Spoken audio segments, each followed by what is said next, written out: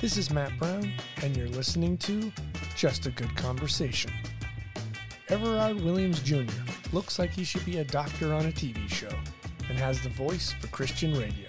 Instead, he is a man with a business degree and the curiosity that drives his love of photography. You might find him searching through the newsstands looking for the hottest new fashion photographer. For the last 20 years, Everard has been teaching at Art Center College of Design, the very place I met him and decided I must have him as a guest on this very podcast. My thought was that it wasn't going to be as difficult as it was. And it was hard. The intention by many of the instructors and the department supported this was to weed through people. We're going to grind you. We're going to treat it like a boot camp. We're going to throw things at you in a way that you never thought you would ever have stuff thrown at you before. And if you survive, great. If you don't, sorry. You aren't made of the stuff required to be a photographer. I'm Matt Brown, host of Just a Good Conversation. Take a listen to our archives.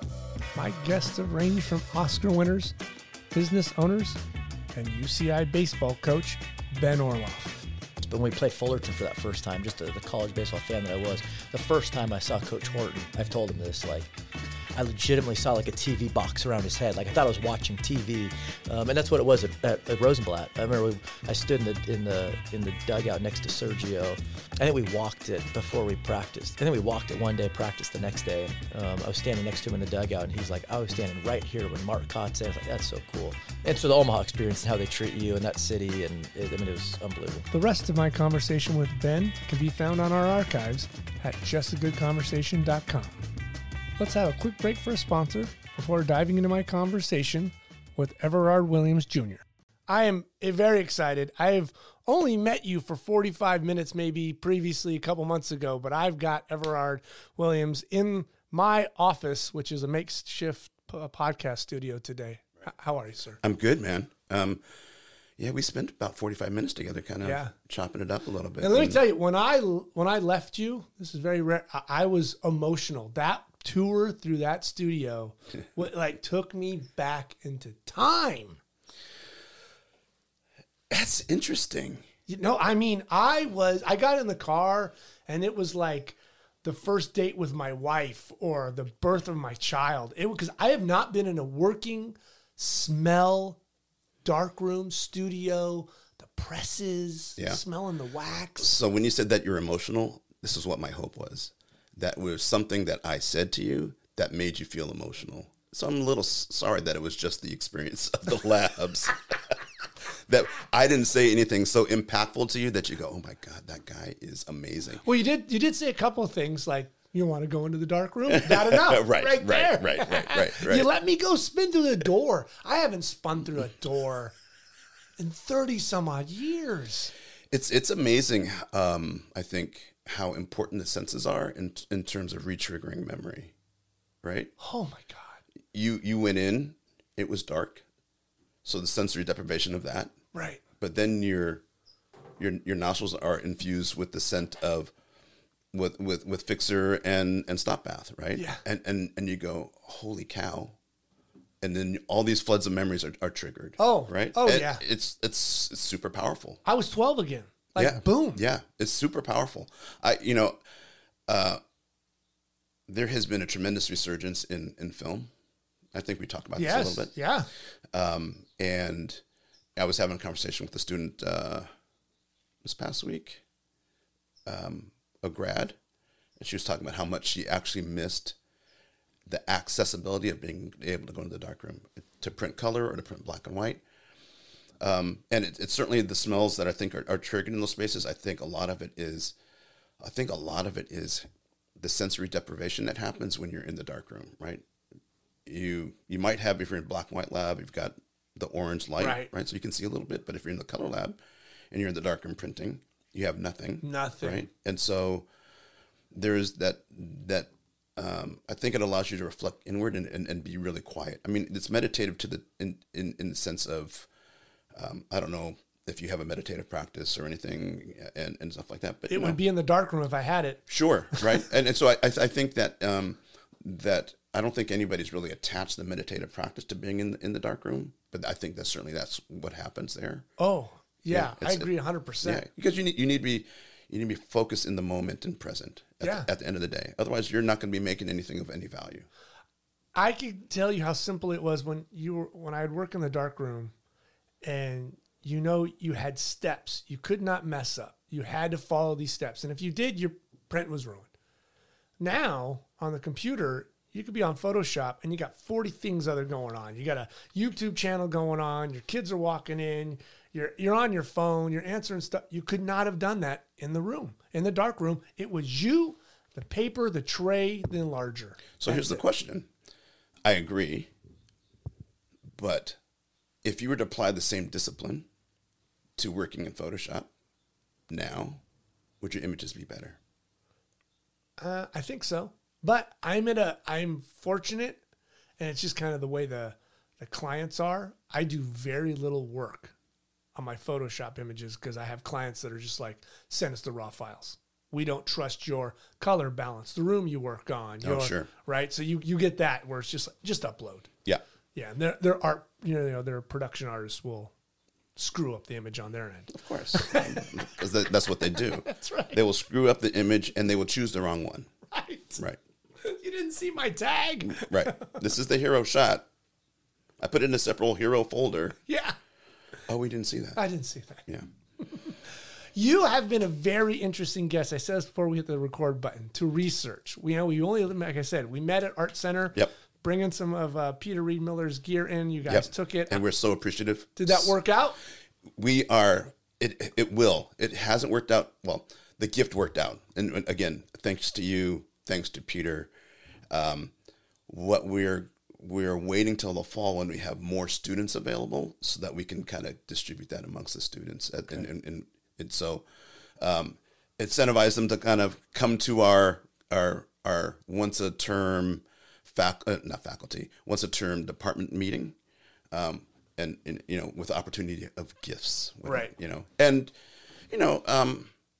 I would have killed to have one extra head in a pack when I was 18. Well, it's these times are interesting because those packs are the ones that I had. I was a Dynalite guy, and most of those kids don't know anything about Dynalite, right? Not at all. And at the end of the day, one of the things, because I teach lighting, one of the things that I talk about, at the end of the day, lighting is lighting. Mm-hmm. You need to know what to do with it and how to do it and when to use it. But as long as the flashes when it's supposed to, then it really doesn't matter, right? And they're kind of spoiled because we have great equipment. We have Broncolor and its battery and Profoto and its battery, and it's super convenient and all this kind of stuff.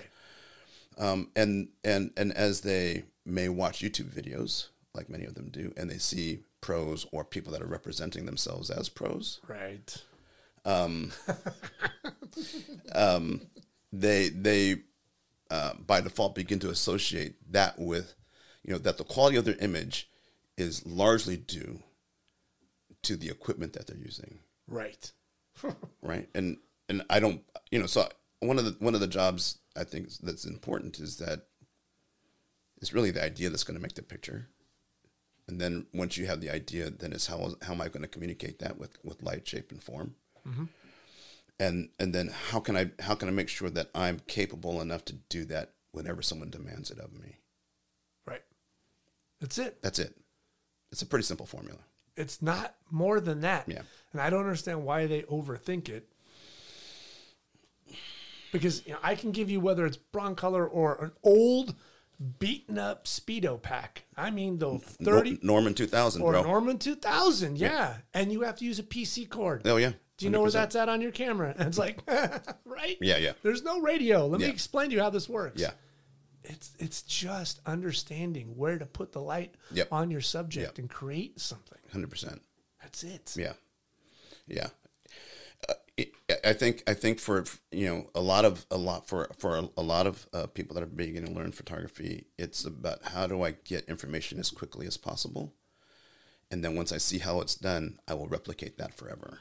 Right. And so the opportunity of play and experimentation that leads to execution, that begins to go out the window. And so one of the things that I think, that I try and encourage, and I know many of my fellow instructors try and encourage, is that element of play, right? Curiosity, right? So you start with curiosity, then you play a little bit, and then you execute, and you can learn how to do it on demand, so that if someone asks you to do it, you can go, oh, no, not a problem. You want to do that next Tuesday?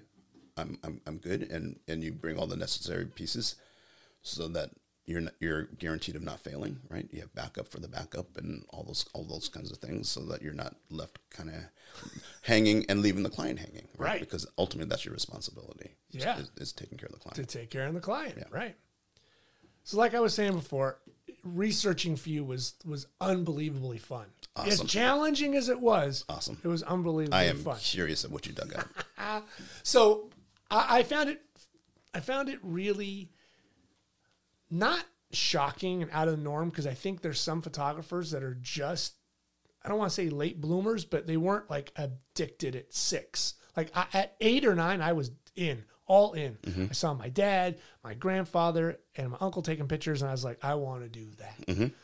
Your dad was an amateur photographer, but not until you were at another college did you decide, I'm going to take even a course. Was your dad's love of photography not infectious to you? It was infectious. I remember, so I grew up in a house where there was always a dark room. Right, that's awesome. Right? My dad played with all formats, 4x5 all the way down. Wow. Right? And it wasn't until he took me in the dark room one time and I watched the print come up, like, oh, there's magic. Oh, how does that even happen? Right? How old were you?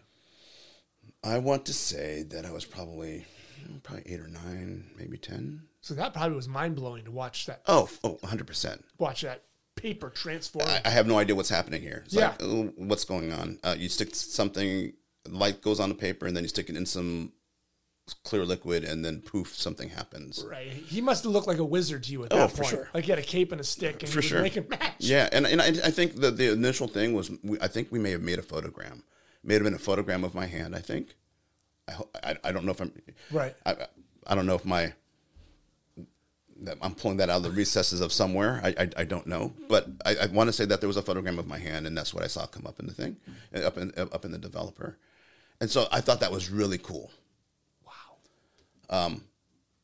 But I was not that kid that wanted to start at the beginning.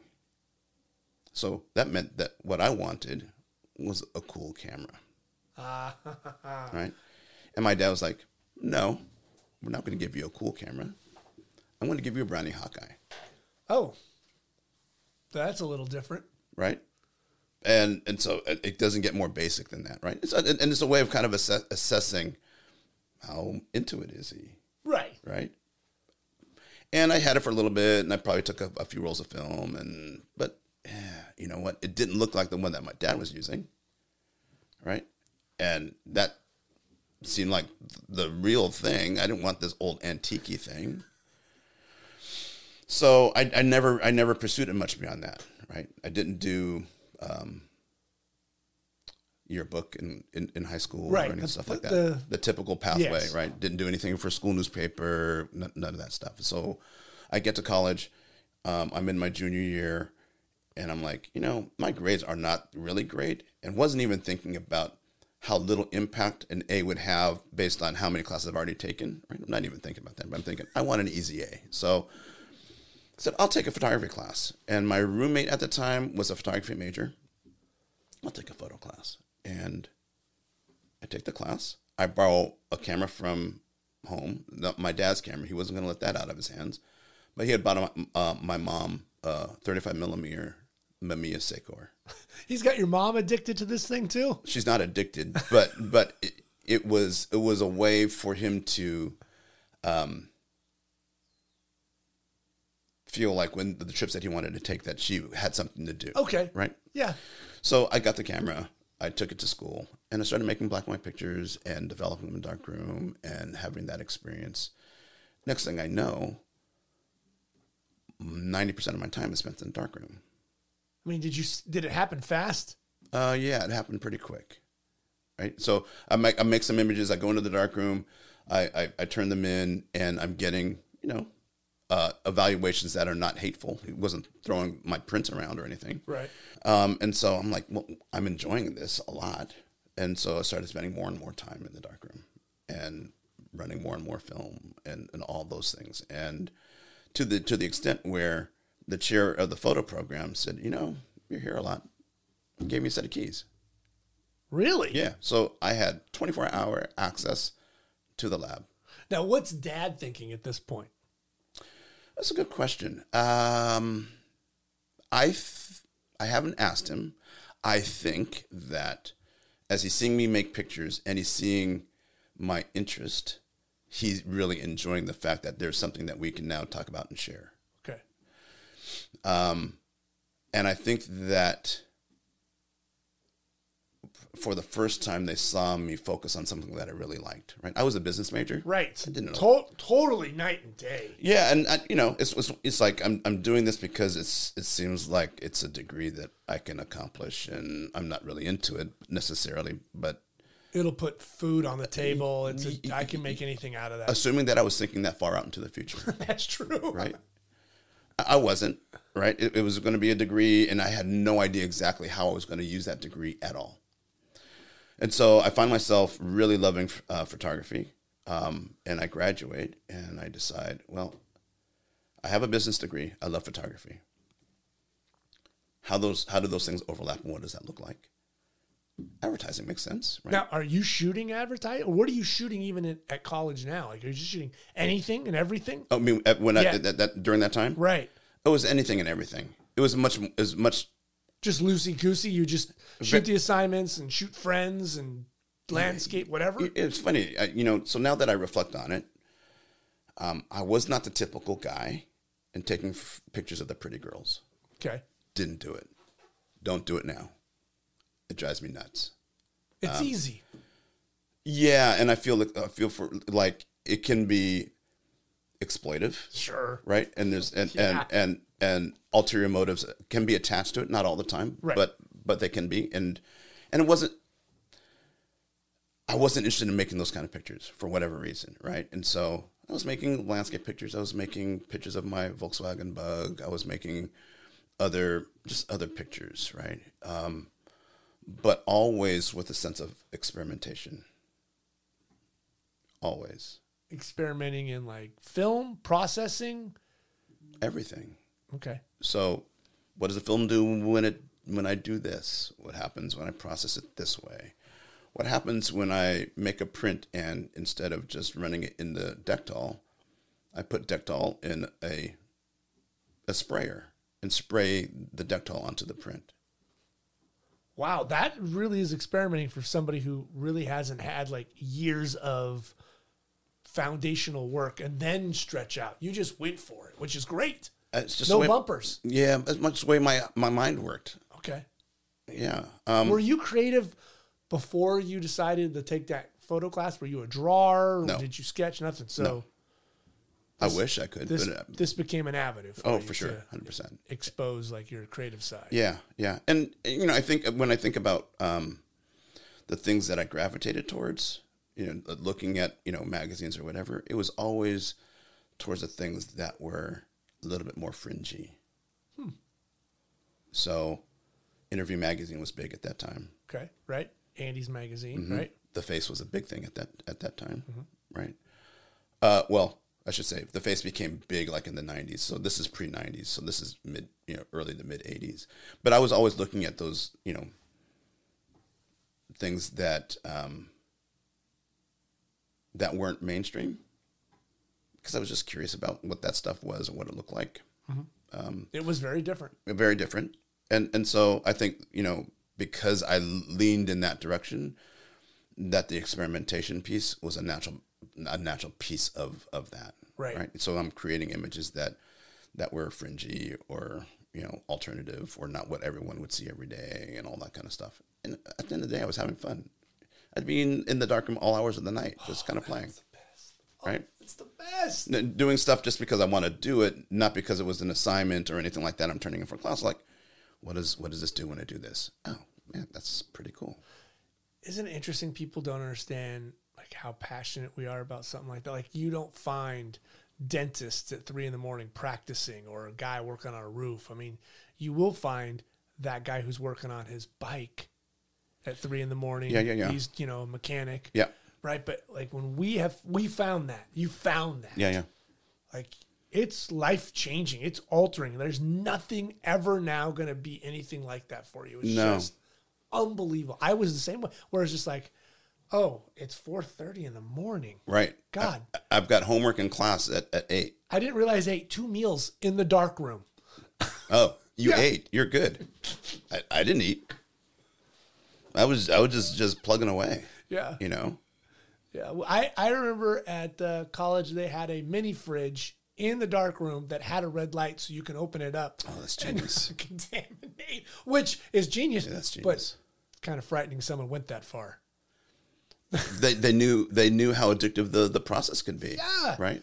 Like, yeah. They were... I'm predicting your future. I know that you're going to be in here much longer than you ever anticipate. Right. So here's a refrigerator for you just in case. Yeah. Yeah. See you when you come out. Yeah. If. Yes. Right. If. You can come out full beard, Oh, yeah. same Oh, yeah. clothes. Santa Claus. Totally. Exactly. Yeah. Yeah. Yeah. You missed 3 holidays. Did I? Really? What's the date? Yeah.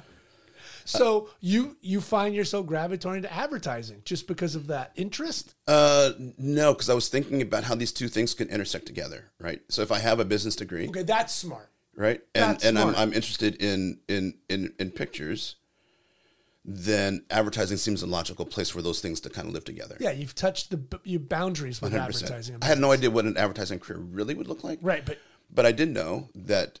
So my plan was, I'm going to apply to Art Center. My portfolio will only allow me to get in as a photographer. now why Art Center? What was the... It was, it was in my backyard. Okay. So I live in Altadena. At the time? Yeah. Okay. My folks still live there. I have a house there too.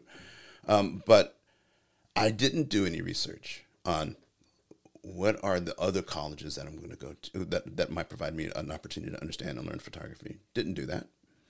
And research was more difficult then than it is today, right? You couldn't just Google up Art Center. No, you had to know. Yeah. I mean, I could have gone to a library. I could have asked a librarian. So how do I find out about, I'm thinking I want to do, I didn't.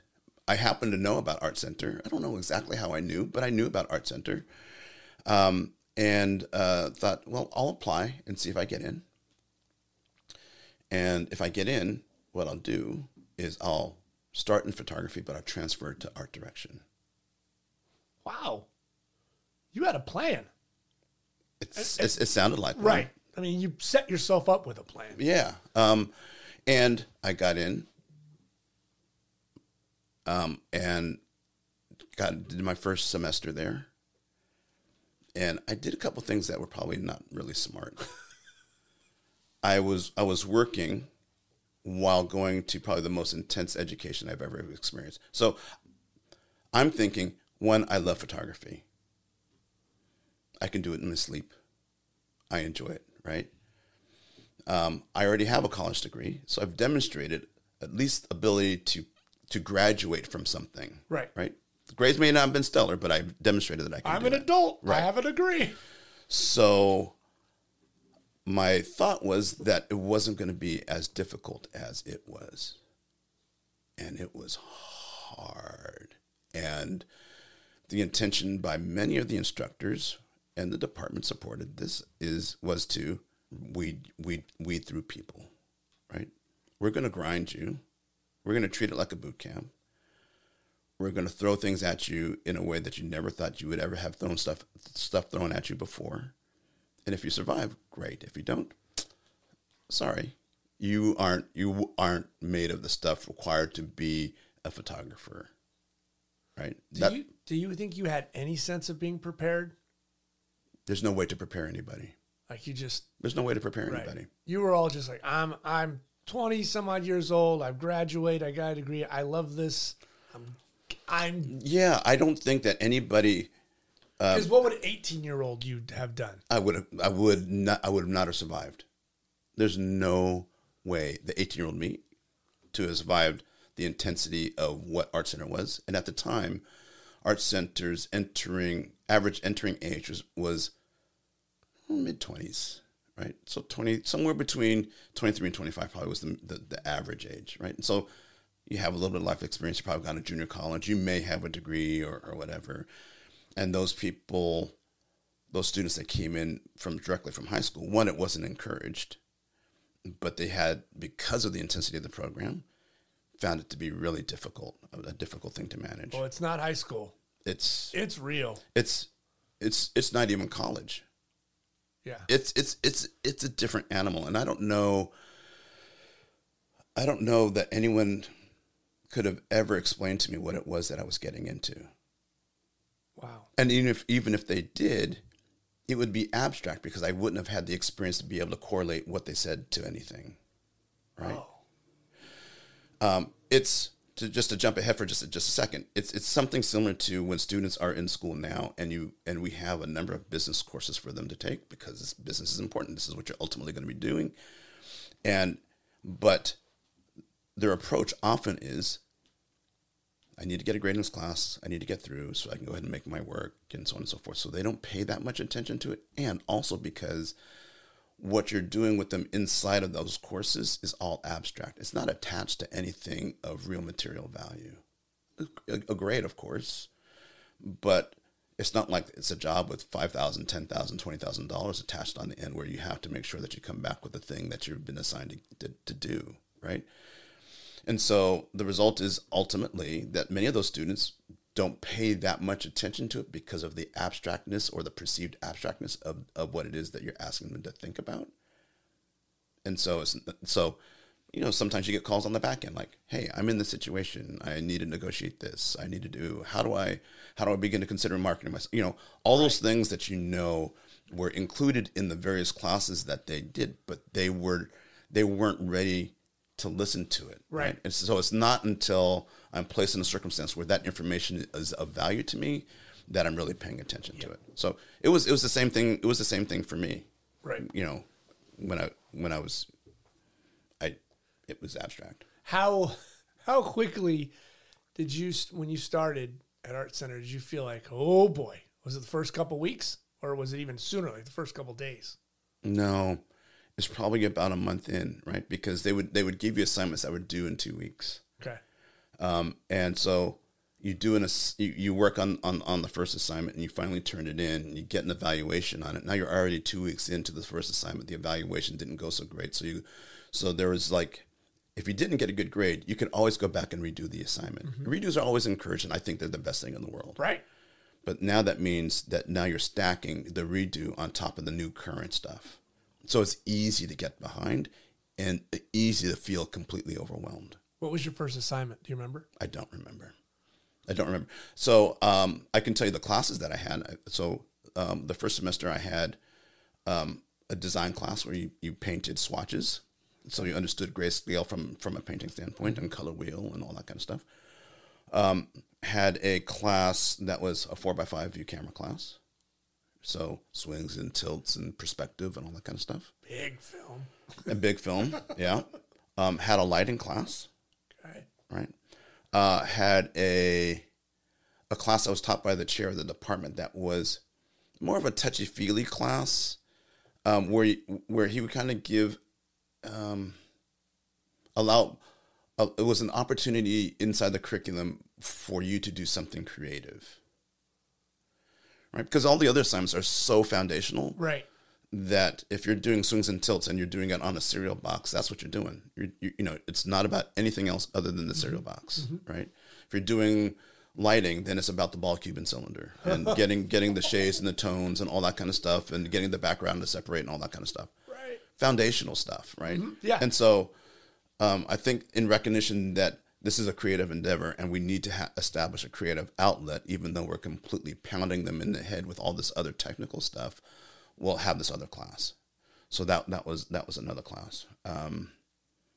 And a black and white lab class. So processing by hand 4x5. No agitation marks, no pump marks, all that kind of stuff. Nice and clean. Right? Nice and clean, yeah. And and all those had intense assignments that were multi-layered and where it's not just the execution, but it's also hugely dependent on your ability to take really good notes so that you knew what the process was that you were beginning to do, right? Right. All those things are super important because when you start working with clients, you need to take great notes. Yeah, you got to be in the dark room and remember, okay, Yep. yeah, I got to do this. 100%. 100%. That's why I do this. Yeah. Yeah. So there was a level of intensity that happened that first semester that I got completely overwhelmed because I was working outside. And I got behind, and now I'm trying to play catch up and feeling completely overwhelmed with the process. What was your job on the outside at the time? I was working at Fox Photo. Okay. All right. Working at the counter, printing pictures, Right. customer service stuff. People's 4x6s all day long. Yeah, all day long. Right, yeah. All day long. Well, at least you weren't wearing a business suit at a business job, at accounting in downtown LA, and then you have to come back and be in the dark room for 6 hours. Yeah. I mean, there was connective tissue to what I was doing, even though it wasn't the same scale. It was different, and I enjoyed the people that I worked with there and all that kind of stuff. So that certainly helped. That helps, sure.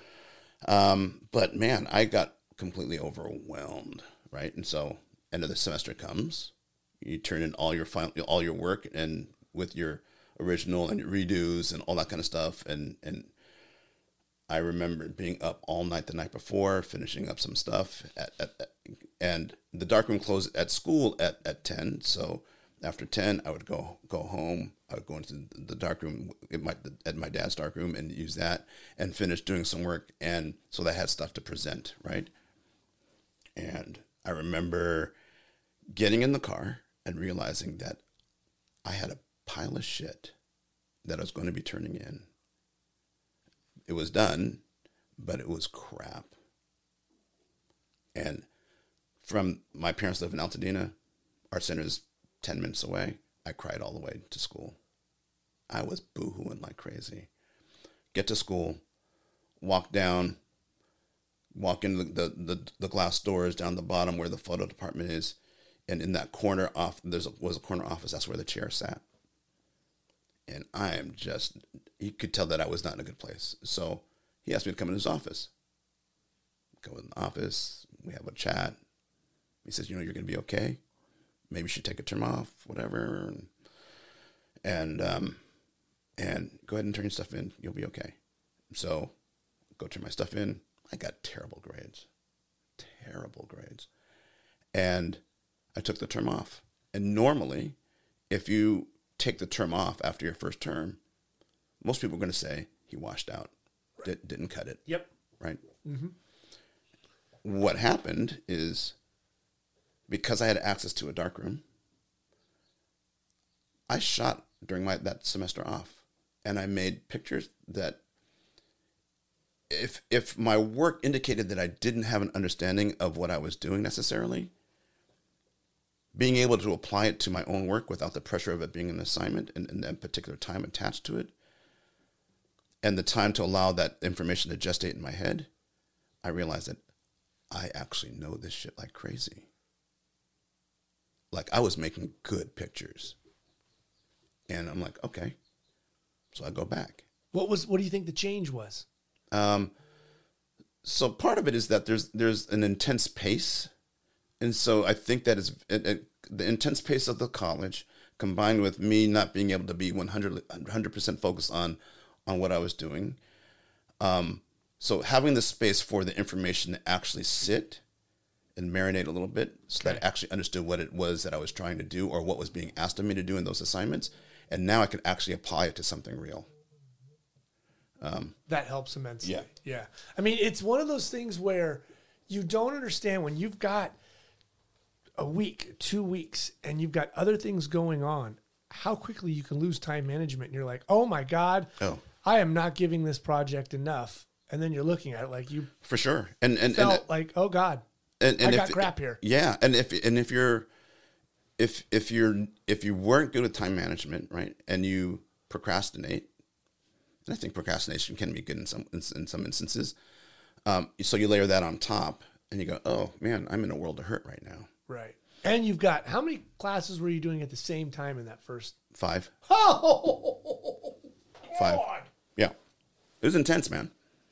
Holy Christ. Yeah. It was intense. And so, I mean, each one of those alone Well- is a monster. each one of those is a monster, and instructors believe that this class is the only class that you're taking. Right. You're only taking the sliding class. Yeah. So of course you're going to dedicate all your time to this one class to get the assignments right. So you multiply that times 5 and that kind of attitude with that kind of expectation. There's a layer of intensity that's added to it. It was palpable. It was crazy. So when you go back, are you feeling now you've got your head right? You can work through this? Yeah, I did. And I knew that I had some good work. I remember coming back, and I'm on academic probation now. Right, sure. Right? They put you on. Oh yeah, it's like, bro, you effed up that first semester. Your grades would exemplify a person that's probably not going to make it, right? Yeah. But and we don't need you too. we don't need you, and so we're going to put you on academic probation, and so you need to buckle down, get your grades right, and all that kind of stuff. And so I come back, but I'm feeling good about what it is that I can produce now, right? And so that second semester was amazing. So I come back, and one of the instructors, they asked you to print an egg and stuff like that. So I pull out one of the eggs that I shot, and so they want to evaluate it. So you go in the dark room, pull a print, and you put it up on the thing. And I think he was completely shocked by the level of refinement that picture had. And it was at that moment that we really became really good friends. Wow. So Like- he definitely saw in that 6 It's to like, 8 months. oh shit, something's different from the guy that was here before, Right. And now he's pulled a print from an egg, and it's nice. It's almost like they sent you to AAA, and then you had to go down to single A, get your Yeah. shit together, and then they brought you back up. Yeah. And they're like, okay, Yeah. seems like he's Oh yeah, got his swing. He's legit, right? Yeah. Because it can be overwhelming. It doesn't matter who you are. It's Yeah. a difficult thing. But I think that one of the things I think that's unspoken is how important feeling encouragement is. oh, yes. Right. So when you see an instructor surprised and now willing to kind of really work with you, Yeah. because they see, oh, there's some really amazing potential that's here, and so I, will give it some extra special attention or whatever. Right. A boy and a pat on the back can go a long way when you've just huge. been crushed. Huge. And so second term was amazing. There was another class in second term where it was taught by an advertising creative director. And so he gave out an assignment. I can't remember exactly what the assignment is, but I remember the image that I came back with. And I remember coming up with this idea. Beautiful black woman sitting on a trunk, kind of at a depot, like waiting for the train. So I found a big giant trunk, put it in my Volkswagen, got her all styled in kind of vintage clothes, went down to downtown LA near the train tracks, and set up this photograph, right? And like, oh, this is going to be really cool. So I get back to school, process my 4x5. Oh, you shot a 4x5. Yeah. And I remember going into the lab and printing it. So I'm only second semester. And so in the lab is everybody, all semesters, right? Sure. From 1 all the way up to 8. And I remember putting it up on where you evaluate the wet print. And I'm looking at it. And I remember this upper term guy, he must have been like 7th term. And he looked at it. And if I could capture his expression, he was like blown away that picture was up on. I'm like, oh, okay. So I'm surprising even people that are, yeah. I mean, you certainly walk different, right? And then it's now I'm going to reveal it in class, and it was the same kind of reaction by the instructor, right? And so now I'm feeling like, okay, I really am in the right place, And I don't think that I want to switch over to be an art director. Oh, I'm going to stay a photographer. wow. Yeah. That changes your whole plan. Oh yeah, completely. It was perfect. It was meant to be. Right. I felt like I found my home. Right. I mean, I had an idea what art directors did, but I didn't. I mean, I can't really draw. So how am I going to really? Back in the day where you weren't, cutting out scrap, you were actually illustrating what the idea was going to be. And I didn't have those kind of drawing skills. That would have been a tough road, right? And so photography was really the place. Damn, those railroad tracks and a Yeah. beautiful woman on a trunk Yeah. was the switch. It was a switch. Yeah. Yeah. Wow. That's awesome. Yeah. I mean, what did that, when you're setting it up, when you're looking through the viewfinder and you got the blanket over your head and you're shooting, I mean, were you thinking like, oh, I have something here? Oh yeah. Oh, that's so nice. Yeah. isn't it? You feel it Yeah. for sure. Yeah. Yeah. There's no like second guessing, like, oh, if we would have shot this at 4 a.m. or 4 p.m. or the right, you had it right there. Yeah. I was not sophisticated at that time to think about time of day. Okay. So That's later. Yeah, that's later. And so I'm like, this is the time frame in which we're going to go shoot, and I'm going to make it work Right. based on what's available to me. Right. And It worked. yeah, crushed. What's the next couple of classes after that really just start going, okay, we've got something here. You're steamrolling, you're eating it up, whether it's portraiture or another lighting class. Was there stuff you're just like, Yeah, "Oh, for sure. So give it to me." So I happen to make a really beautiful picture of that person, but I didn't consider myself a portrait photographer. Okay. I was thinking that I was going to be a product guy. And so it wasn't until my third semester class where I have portrait lighting with this great guy, Norman Mauskoff. I know that name, yes. Yeah, Norman's a great guy. And I don't know that he knows that he flipped the switch for me, but in that class we were making portraits, obviously, right? And I had such a good time making portraits of people. I was like, oh, this is new. Did he make it very easy to understand the process of lighting a person to a purse? If I remember, this is obviously this is the Wayback Machine. I don't remember Norman being a formulaic guy. Okay. And for how I shoot now, it's perfect. I'm not a formulaic guy at all. I like to experiment and play, but I'm not a guy driven by, oh, it needs to be 3-point lighting and the ratios need to be this and blah blah blah blah blah, right? And so I don't know what work you've seen. I mean, some work on Instagram and there's and there's maybe a few pieces lurking other places, but I don't think that my work is formulaic by any stretch of the imagination, and I purposely don't want it to be. Yeah, all the old catalogs from either Broadway or Bullocks or Buffums, they don't exist anymore, so I couldn't find them. Those were the good days of catalogs. Yeah. People have no idea how much fun it was. Yeah. When are you setting up then some kind of additional game plan? Like when this is over at Art Center, I'm going to stay in LA, go to New York. Like I'm going to do this or that, or are you not thinking of this? Because at some point, right, I researched this, you're going to get married. I did. Yeah. I got married so it was 8 terms at Art Center. I got married between my 6th and 7th term. And that's rare. A lot of people don't do that. That's not the thing to do. Yeah. Right? Because they're still trying to figure out what their career is going to be. Yeah. And you're in love. Yeah. Yeah. Not with the camera and somebody else. Yeah. Yeah. So, I mean, is that thought process then change? Because, okay, we're going to stay in LA. We're not going to go to New York. I'm not going to do this or that. Yeah, it's a good question. I had not thought about exactly where I was going to stay just yet. I was busy trying to make my pictures. What it did force me to do, probably earlier than most and more intently than most, was begin to start showing my portfolio prior to graduation. Okay. And I don't know, well, let me take that back. So I had an instructor. His name is Tony Luna.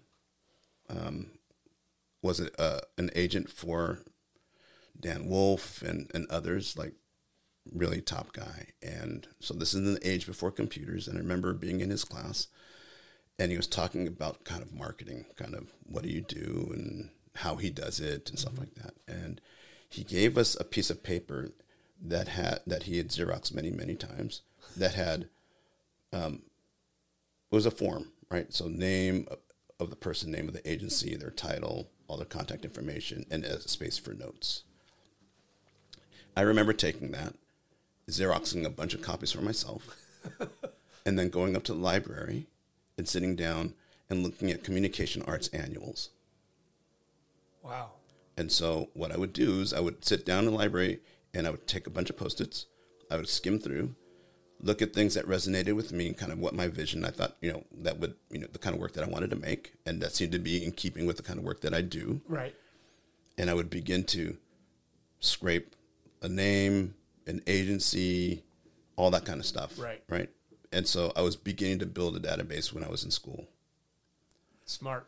And then from there, so I was already beginning to think of, once I get out, I'm going to need to do something. So I started assisting when I got out of school. That's what I was going to ask. Yeah. Okay. Were you assisting anybody Yeah. at the point? Because that's the smart thing to do. Yeah, no, I assisted one of my teachers who I didn't get a good grade in his class. But he still took you on as an assistant. Yeah, well, it was funny.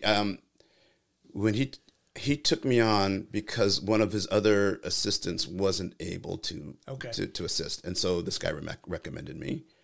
I go on.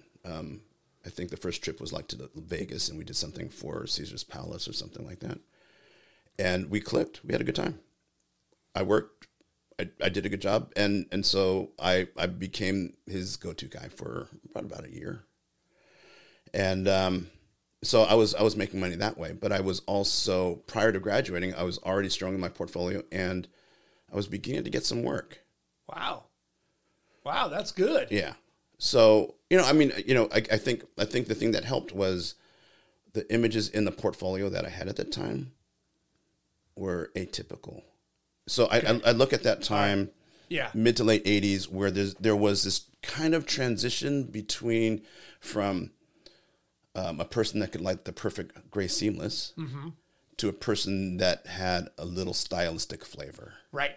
I know exactly what you're talking about. And I was in the stylistic flavor camp, right? Yeah. And so the work that I produced had a little bite to it, a little edge to it. And so people were responding to that, and I was beginning to get some work. And I remember one particular client. It was for California Business Magazine. Okay. I don't know how I got in to see Mr. Michael Walters, but I got in to see him, and next thing I know, I'm getting an assignment, and I did this shot of two execs in a bank in downtown LA. Processed the film at school. I'm looking at the film. I remember taking it into my class to show my instructor, the editorial teacher, so he's a graphic designer. Mm-hmm. And I remember him just like, again, one of those things like, oh, this is really good, right? So one of those kind of aha moments, not just for him, because I don't know that he knew what kind of pictures that I made or what my capability was, but when he saw that and also knew that it was something that was going to be, this was an actual job, then the relationship that we had changed a bit. And then I remember taking it, taking the work to the magazine to deliver it. We walked in, we put it on the light box, and he's like, now I have to make a decision, because I wasn't anticipating that I was going to be using any of this stuff for a cover. So what was going to be just an interior stuff, right, now goes to not only an interior, but now something that's going to run on the cover. That's a big jump. Yeah, so it was You cool. hit a home run. So I'm like, okay, holy crap! I'm legit. Right, he was going to give you a Yeah. work for a story. Now it's the cover. Now it's a cover to the story. Yeah. Woo. Yeah. Yeah. And so I'm feeling like, okay, I can begin to do this like in a real sense, right? But those jobs are too few and far between. Right, they are. And so you're They're trying not to 3 days a week. no, Yeah. no, and so you're trying to make ends meet. And so I was doing a lot of assisting, especially after school, right? While I'm in school, I'm doing that job, but then I really got school to manage and take care of. But then when I got out, it was like, okay, well, I need to start assisting. And then while I was assisting toward my latter part of my assisting career with that photographer, I did a 2-week trip to New York, Okay. right? Run the gauntlet. See what you can see. Yeah. And I got some great advice before going out, which was when you find somebody and you get in and they seem to be vibing on the work, ask them who else they know. Because then it's not a cold call. Hey, I'm in New York. You don't know me. I'm in New York, and I would love to show you my work. I'm from California. It's like, so-and-so said I should come by and take a look at the work that you might really like what I do. Mm-hmm. Whole different vibe. Oh, yes. Right? It's like validation, someone they know and trust. Right. And so... If Gary sent you over, it means something. You mean something. And so it's like, okay. So I found that I had opportunities to meet more people than I had time.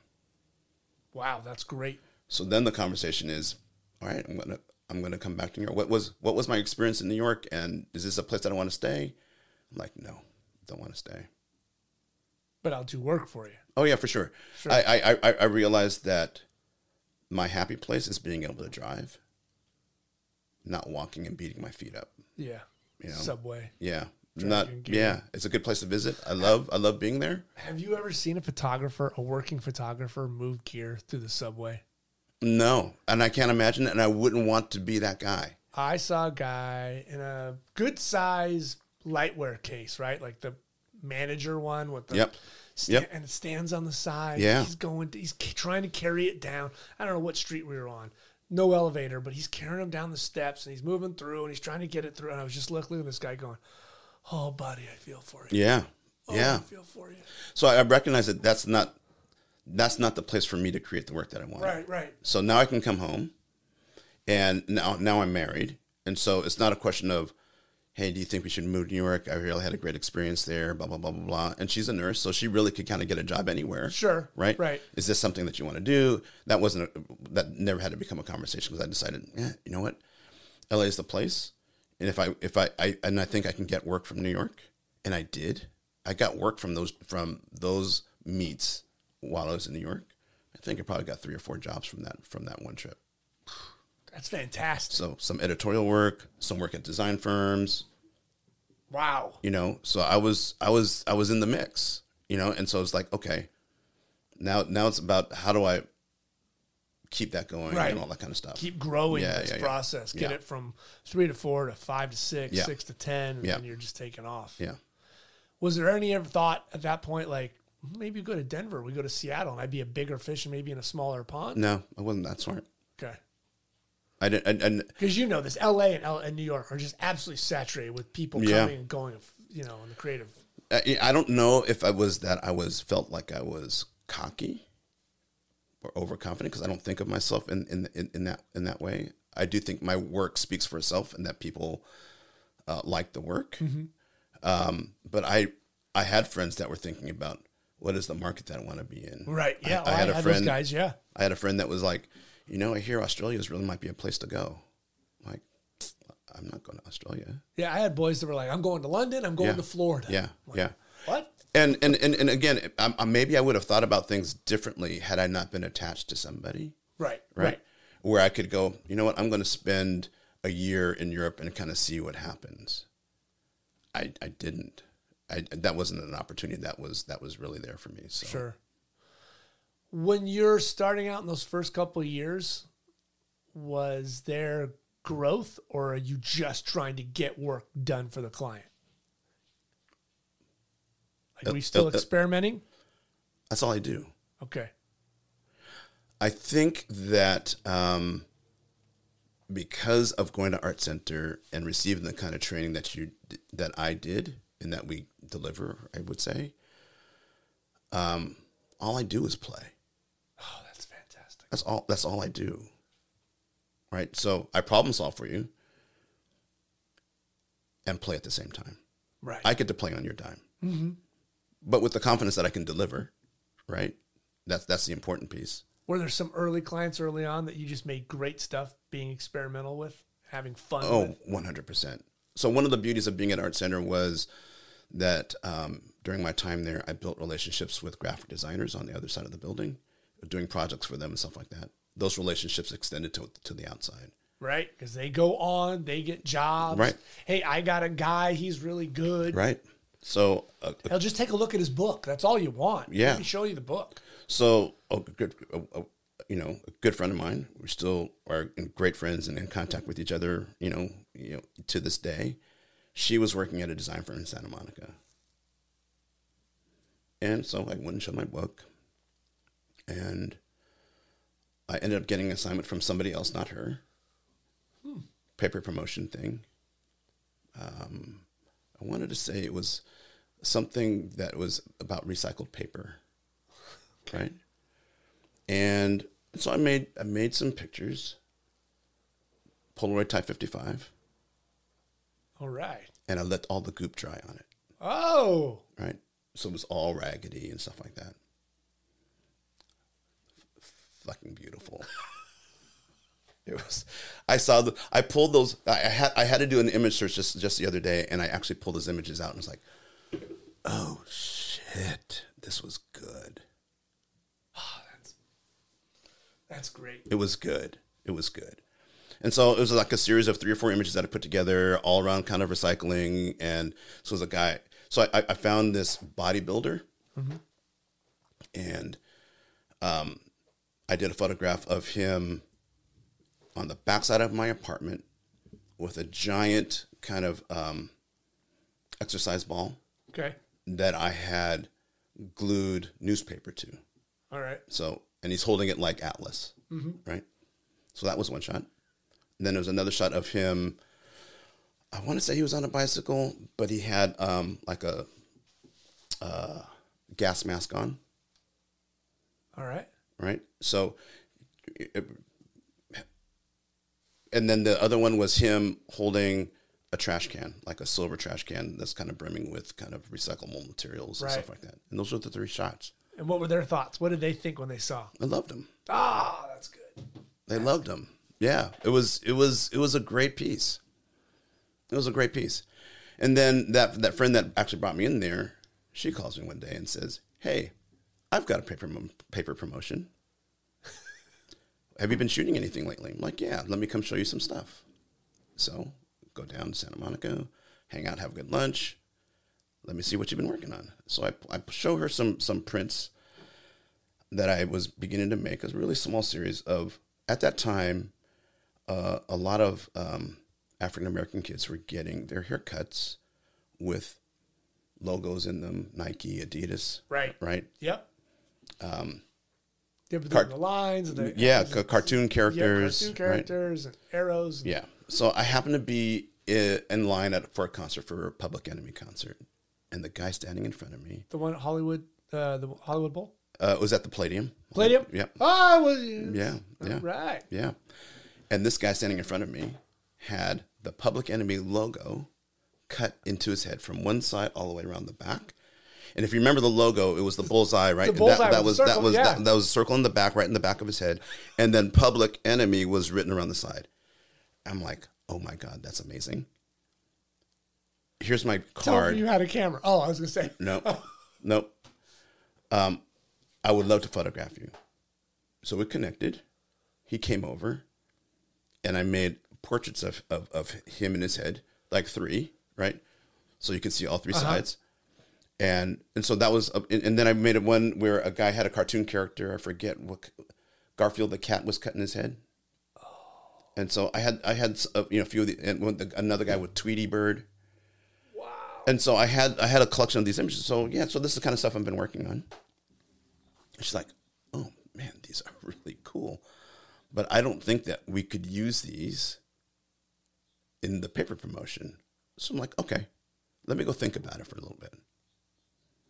I called him back the next day. I said, "So, what if we were to project typography onto people's body parts. She's like, oh, that sounds interesting. Can you test it? Can you give me what it looks like? I said, okay. So went and found a Norman Trilite, put a slide in. Oh, and she created the typography. Okay. Right. All right. And because I didn't have any kind of skills in Illustrator or anything to consider myself to be able to do anything at that point. And I put it in. I found a guy who was my mom's hairstylist who was bald. At that time, being bald was not a big thing. Yeah. Right? It's pre-Michael Jordan being bald. Right. And so I got him to come, and I projected this thing on his head and made an image.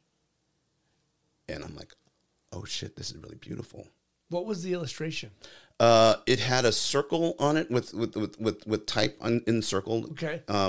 Multiple concentric rings of type, and then another type that was going vertically down. So it was a kind of circle with the stripes coming down. All right. And Did you do like the side of his face, the back of his head? The top of his head. So I had him bending down, and I put that on the top. Oh, wow. Yeah. And so took that, made a print, and we were in business. So I did a Gilbert paper promotion where she did all the typography for her. Wow. And I'm projecting it on body parts of people. It was phenomenal. It was amazing. Super cool. Oh, see, that's where experimenting makes all the joy of what we do. Like, you could have done the normal stuff and it would look like every other stuff. Yep. But that experimenting is what separates you from everybody and gives you that interesting look. I felt I had to do it, right? So... And there was a shift at that time. You and I are about the same age, 26, 27. Yep. Right? So Yep, exactly. At that time, there's a huge shift in the way imagery is being looked at. For sure. I mean, I go back to looking at stuff. I used to have a job at Bullock's as a kid, and it was very Ralph Lauren and clean, and all the 100%. beautiful, and there was no mistake. And then there became this thing in the 90s where it had shifted. Mm-hmm. There was now interesting lights and gels, and they were using a 50 millimeter lens instead of shooting it with a 135 with compression. Like, it was shifting. Chris Callis. Yes. Right? The guy, the magician with lights. Yeah, for sure. And it was interesting to be... It was a great time because you felt like it was okay to really try and push boundaries, right? The other part of it was I felt like I had to create work that was different than everybody else, right? So as I'm beginning to move towards graduation, I remember this same instructor that I had this amazing relationship in the second semester that saw me make this really great print. So I'm getting ready to graduate, and he says, so what are you thinking about? And I'm like, well, dude, Rolling Stone, Vanity Fair, blah, blah, blah, all the big magazines, right? Because that's where everyone else wants to go, right? And he said, well, have you thought about like Ebony magazine and Jet magazine? So Ebony and Jet magazine are black magazines, right? And no, they weren't what I was thinking about because my work didn't deserve to be in there. Right? Wow. So why are you thinking that? Oh, because I knew that my work that I made was of a higher level that would be in those magazines, and I didn't think that the art directors would appreciate what I did. I'm trying to think, so at that point, they've had a change too, right? Rap music is really... Yeah, but Ebony and Jet magazine, 70s and 80s. I mean... 70s and 80s, yeah. Yeah, right? So those magazines are basic. Right. Right?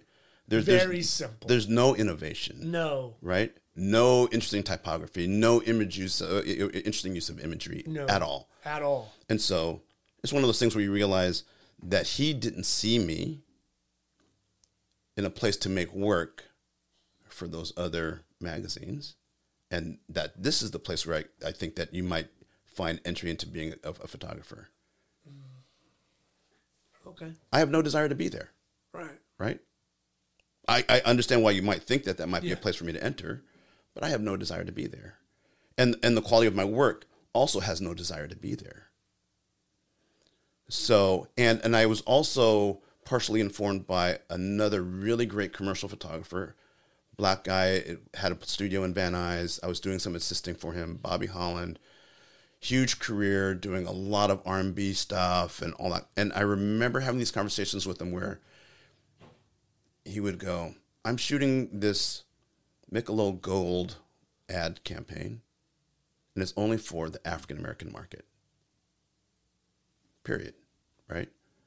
My work is, I'm obviously by the work that I create, I'm capable of making this other work, but Right. they're not considering me for anything else.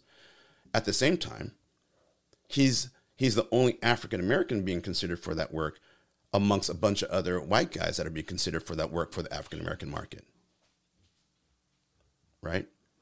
So it didn't go both ways. Didn't go both ways at all. And so part of my thought about that, so I'm having that kind of interaction as I'm beginning to graduate, which informed the kind of portfolio that I made. I'm like, I'm certainly not going to make a portfolio that is black. Right. No. Because I will be immediately placed in a particular place that I don't want to be. Right. Right. So I made sure that my portfolio was really diverse in style and in terms of content of people that I photographed so that I wouldn't be pigeonholed. And then I said, I don't want anyone to mistake, not give me entry based on an assumption based on my name. So I don't think of Everard as being a black name, but it's certainly a name that's not often used or seen or heard, right? Right. And so I was like, maybe my best tactic here is to have a portfolio, have a brand identity that is other than my name, so that the portfolio enters in with a name attached to it that is not a name of a person. It's like a brand name, right? Mm-hmm. And you were thinking of that then. That is amazing. Oh, yeah. Because I had business cards made with this name already on business cards. What was the name? Zero Gravity. XEROGRAVITE. What year is this? 1988. Wow. You're thinking like the people are today, where you're making a brand. Had to. Yeah. You're thinking Banksy, right? You're just, Yeah. you're not a person. You're this Yeah. brand. I had to be something so in an effort for my work to be considered equally, right? So if my work goes in, there's no identifier as who this person is. Right. The work doesn't identify any particular leaning or Rolling anything. Stone has no idea who that is. No clue. So if you go, I dig this guy's work, then we have a conversation about making the work. Really, they don't even know if you're a guy. They don't know. You could be a South Korean left-handed woman. Yeah, 100%. Don't know. Interesting. Yeah. Playing that card, making them just go buy this brand. Had to. By the work that this brand makes. Mm-hmm. Whoa. How did it work? I think I only had regrets later on in my career that I didn't use my name initially. Okay. So doing that allowed me to get work consistently to the degree that I could find a rep. Okay. And then I think I was using that branding for a while while I was with the rep, and then made the switch to using my name more because making it easy for him to not have to explain this whole weird thing. Right. Now you're representing me, and there's a whole lot of other benefits that I get from you representing me. You obviously believe that I'm capable, and so on and so forth. The work demonstrates that, and there's also leveraging his reputation and all those kinds of things. So that initial branding is stuff that I could begin to kind of go by the wayside. Wow. Yeah, and so I would say by the late 90s that I had business cards that were no longer Zero Gravity, that were now Everard Williams. About 10 years. Yeah. 8, 9, 10 years. Yeah. Yeah. Was there ever a thought where you're like, oh my God, I'm making images, but no one's going to know who I am? Like, I'm going to walk into this room as Williams, and they're going to be like, we're looking for Gravity. Where the hell's Gravity? No, it never did. Okay. And because if they're calling me into the room and they're responding to the book, then they've called the phone number and I'm responding to that. So I'm like, okay, I'll be over there, right? I'll be there. Yeah, and then here I am. and then we work through what is it that you want me to work on, and so it worked okay. It worked okay. How were those 90s for you? 90s were rocking. What did you enjoy? What brands or clients were you just like, oh, I'm in love with you. This is great work. Well, so because there's meat and potatoes work, right? We know that. I didn't have meat and potatoes work. Ooh, you kept away from meat and potatoes? No, it didn't. Meat and potatoes didn't exist for me in the way that it exists for most of people, right? So when I think of meat and potatoes work, I'm thinking you're doing some catalogs and some, maybe some executive portraits and stuff like that. The work that I was getting was all based off the wacky work that was in the portfolio. Wow. And how was that? I mean, was it keeping you busy? During the 90s, I was crazy. But it's a double-edged sword, right? Yes, always. Right. So when ebb and flow. So when I was doing a lot of projection stuff, and at some point I'm like, fuck, I'm going to die and end up a retired guy working as a projectionist in a movie theater. Right? Yeah, you'll be the projection guy. So, and I'm like, what I provide people are creative solutions. It happens that this is the creative solution that I'm into right now. And what you realize, or what I realized, is that when people call you to do something, they think that they've got the greatest application for what it is that you do. And they don't realize that you've been around the fucking block with all of this stuff. And it's beginning to lose its interest. Mm-hmm. And so when you propose an alternative way of beginning to illustrate a particular idea, it doesn't always go the right way because they have an expectation because of what they thought they were going to get when they hired you. So if I propose something that's not projection, they might be reluctant, and so you end up going back to projection, and then you lose your enthusiasm about it and stuff like that, right? So there's always the challenge of when you're making fringe work, is that you have to understand that there's a cycle to the fringe, and that you may be in and or out of favor. And so in terms of the longevity of a career, that's something that you have to try and figure out. Right. Yeah. We're in those 90s because the change is coming, right? There's that term digital. Sure. It's being whispered about like some dirty word amongst photographers, Yeah, Kodak's making stuff. Yeah. Were you still shooting your projections 4x5 or 2 1/4? What were you doing? Yeah, 4.5, 2 1/4. Yeah. Absolutely. And then so was there any change in gear? Were you getting better lenses, better? Obviously the film was getting a little better. Film getting better. I mean, I'm doing all the not normal things to film, right? So I'm often cross-processing it or doing something else wacky to it or something. So evolution of film was not as impactful for me because it wasn't about... Because you were doing opposite to it. Yeah, right. So just a sense, the portfolios that I'm making to show people are all color Xerox. Huh. It wasn't about making a perfect print because I didn't need to. It was about the idea and the illustrative quality of what I'm representing. See, that's the extreme because there's so many clients, they wanted to see perfection in the book because they wanted you to produce perfection. But you're like showing, no, this is the wildness I'm going to create for you. This itself is its own perfection. Yeah. Wow. As busy as you were in the 90s, what are you thinking the next decade? Now you're getting a little older and you're thinking, okay, where am I going to... I wish I was a forward-thinking guy at that time. I just wasn't. You're just eating up as much work as you could? Yeah, and then also noticing that things were beginning to trail off. Right. Right. Because that's... So .com bubble happens and all that kind of stuff. We get into early 2000s, and I'm watching my career not as relevant, not as busy, and for a whole host of reasons. Was that painful?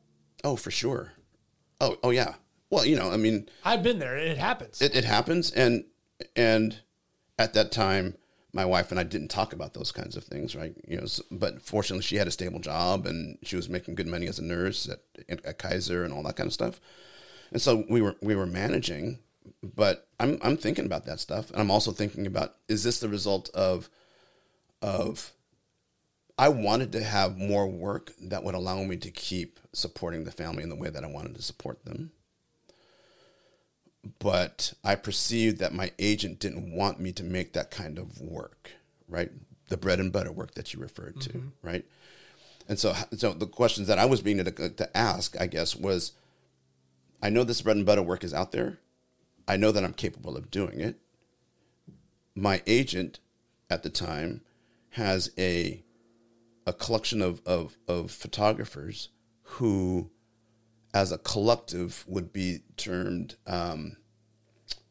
photo illustrators for the most part, right? And so you find yourself in situations where you might be in a bidding war amongst your other friends, right? Great for the representative, because right. If I get the gig, I'm getting it. Doesn't matter who gets it. I'm getting this job, and then I feel like I don't have someone that's got my back, that's really going to fight for me to get this gig. Right. Go with this client. Yeah. This guy's the best guy. He can do it, I'm sure. Whatever the case may be. Right. Damn. And so you see that begin to happen, and then the nature of the work was maybe going out of favor, or stagnant or whatever. I considered trying to find another agent. I looked and found somebody that was interested, but didn't make the leap. And then my agent says, "Hey, can I come over and talk to you?" So he came over to the house and said, "You know what? I think it's good for us to part ways." So I'm like, "Okay." Nothing like a breakup. Nothing like a breakup, right? This shit's a marriage, right? Yeah, it is. So it's a divorce thing. And at that time, I was teaching 2 or 3 classes at Art Center as an adjunct. You already in the 90s. Yeah. I looked at I pulled up my record of employment there, right? So I've been full time since about 2003 or 4. That's what I saw, the full time, but I didn't know when the dabbling started. So I graduated in 89. I started teaching in like 93, 94. That quickly? Yeah. Wow. Not because I was a good teacher. Right. It was because a friend of mine who I graduated with, who's an amazing teacher, and I would take his class when he would go on and do jobs, said, "Hey, we have need for another teacher. There's an extra section. Would you be interested?" I'm like, sure. I enjoyed coming to your class. Yeah. Let me do it. Extra couple bucks. Yeah. And so that went from 1 class to 2 classes, and they weren't in the photo department, which was cool, because I was dealing with people that wanted to learn photography, but that weren't jaded because they thought they knew everything already. Isn't that nice? Yeah. And then I started teaching a class in the photo department. So I had 3 classes at adjunct, and kind of all stacked them on one day, and so that left most of my week free. So I was getting a little money in from that as my other part of my life and career was beginning to decline. And then there was an upheaval at Art Center, and they were out with the chair at the time, or co-chairs at the time. And then I was asked to step in to be interim chair while they were in the process of looking for a new chair. So I did that. When the new chair came on, we hit it off really well. And he said, "Why don't you go ahead and stay full time?" And by now, I'm a year and a half in of working full time. I had never really worked full time at that kind of level ever in my life. And I'm like, okay, I think I can do this. So, and that's kind of how I've been placed in that environment, and that's where I am now. I'm happy as a clam. Did you kind of take to that first couple of classes and years? Did you kind of take to teaching? Did it kind of come natural? Yeah. I can't explain it. It just did. It did. Yeah. I felt comfortable. Sometimes it's a communications thing. You could just communicate A to Z simply enough. That was the hardest. That was the thing that was probably the hurdle, right? Because it's easy for me to go from A to D. I know what the process is. Now I need to break down the process so I'm not missing any letters when I communicate it. That became. Sorry about those vowels I left. Yeah, out. Exactly. Your stuff will never look right. I'm consonants only. You know, that's all I know. Yeah, that was. But once I understood that, you know, that how I needed to communicate so that there weren't any missed gaps, right? I couldn't make an assumption that they would automatically make a leap to the next stage. Right. They didn't know. They didn't know. They didn't know. So you really have to teach the whole process simply. Yeah. Once you got that down, I mean, did you put all your chips in and go like, I'm going to stay here? No. Didn't think about kinda... it. Oh, for sure. Because my intention when I was interim chair, I had a conversation with the people in HR. I said, I'm only looking to do this for the time that it takes to find a replacement. And then I will help transition them in, blah, blah, blah, blah. And then I'm going to go back and reconstitute a freelance career. That was my intention. I wasn't expecting that I was going to stay. And now look at you. I know. Yeah. Stuck. No, Hell, I'm not stuck. More than stuck. You're great. I enjoy it. Yeah. I do enjoy it, for sure. I've reached out to several people, and they just said wonderful things. So, yeah. Oh, you did? Oh, I did. Oh, man. Yeah, I'm not giving up names. Oh, off when we're off the podcast. I'm curious. Yeah. No, there were some people that were like, oh, my God. Yeah, fantastic. Well, that and, you know, it's the place right now. If you're in Southern California, like, and you want to learn, want to learn at a scale, like you said. Sure. Boot camp, in, deep end, no lifeguard, go. Yeah. That's the place. Yeah. Right. Because everything else is wishy-washy. When you're teaching, were you teaching as if when somebody else used to teach you? Like, where'd you get your teaching hat? Like, oh, this woman taught this way. I'm going to take a little piece of her teaching style. Because teaching is a style. Like, how was that for you? Because I've had great teachers and I've had horrible teachers who are wonderful photographers. They just couldn't teach. Yeah. So initially, in those classes that were not in the photo department, my friend kind of said, these are the things that I cover in my assignments. So because I wanted to make sure that what he was teaching week for week was the same that I was teaching week for week. Mm-hmm.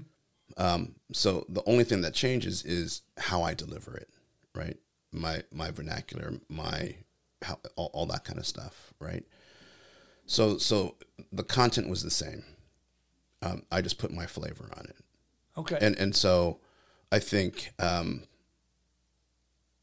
that is a place that I find myself probably now, which is that I put a flavor on the way people have taught in the past.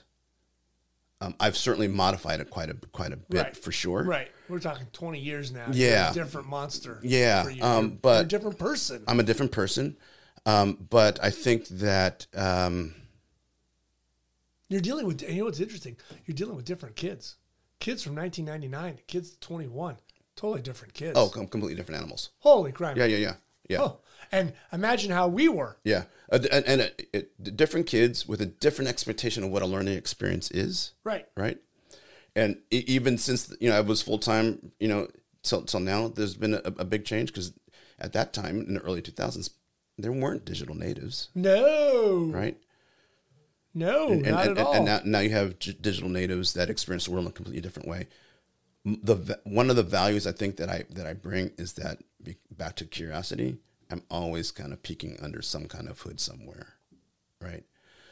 And so in the 2009, when Twitter's kind of coming online, I had a friend that was a former student that was now teaching at Art Center.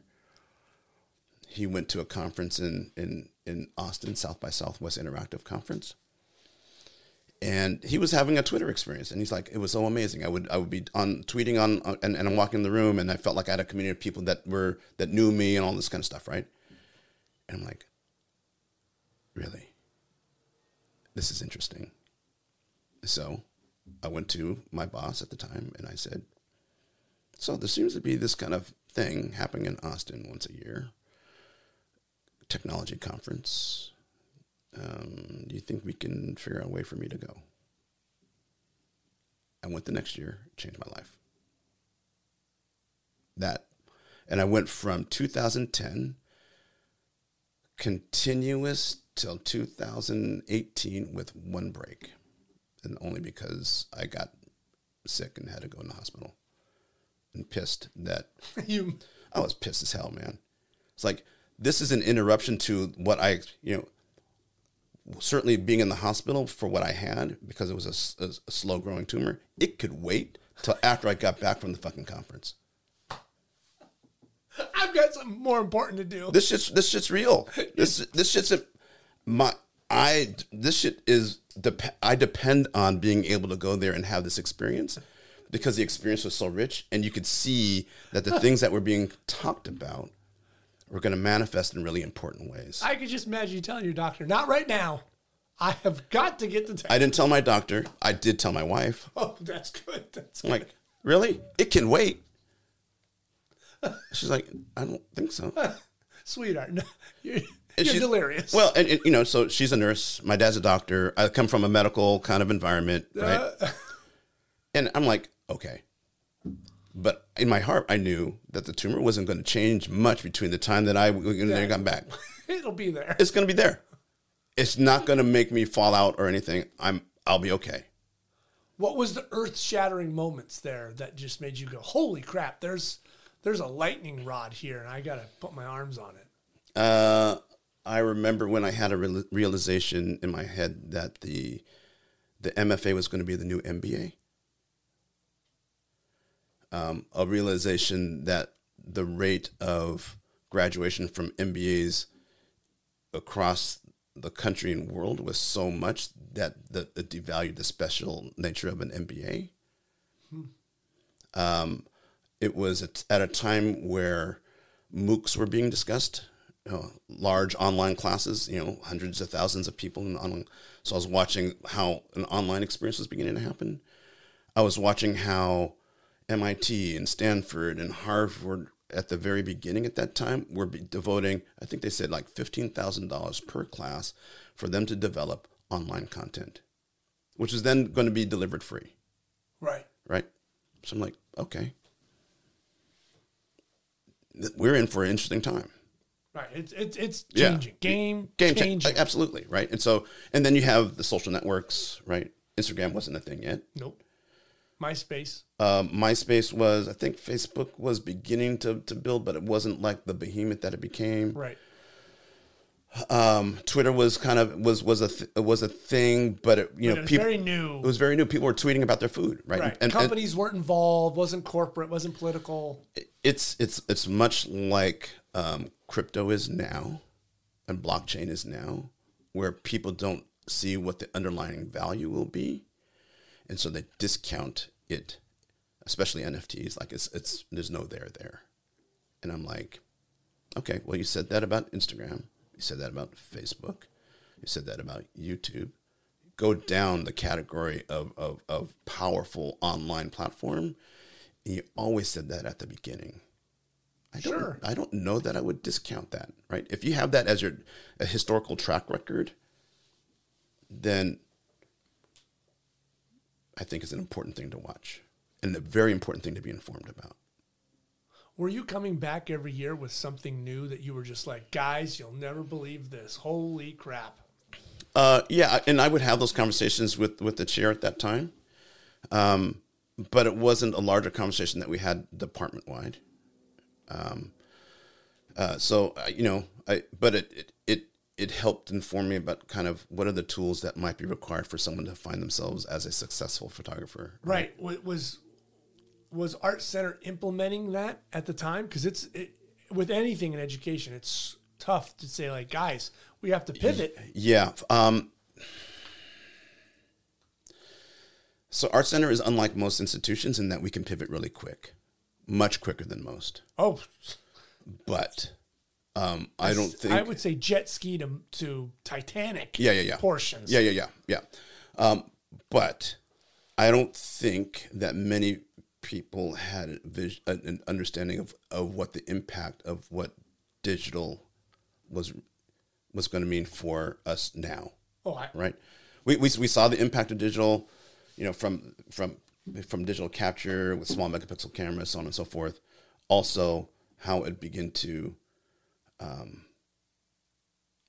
use the word decimate stock photography. Right. Right. And I think that many people looked at any digital encroaching on photography is going to be some decimation of something, right? And it's change for sure. Decimation is relative to which side of it that you're on, right? If you are an old person that's trying to make the transition into understanding how digital works, you'll look at it and go, this is probably decimating to me in my career and my future. I don't understand it. I'm a late adopter. I really want to go back to the ways that I know. And if you're coming out of school and you have an understanding of what the power of Facebook and how to play the game, right? You go, this time is amazing. I've had students that have graduated.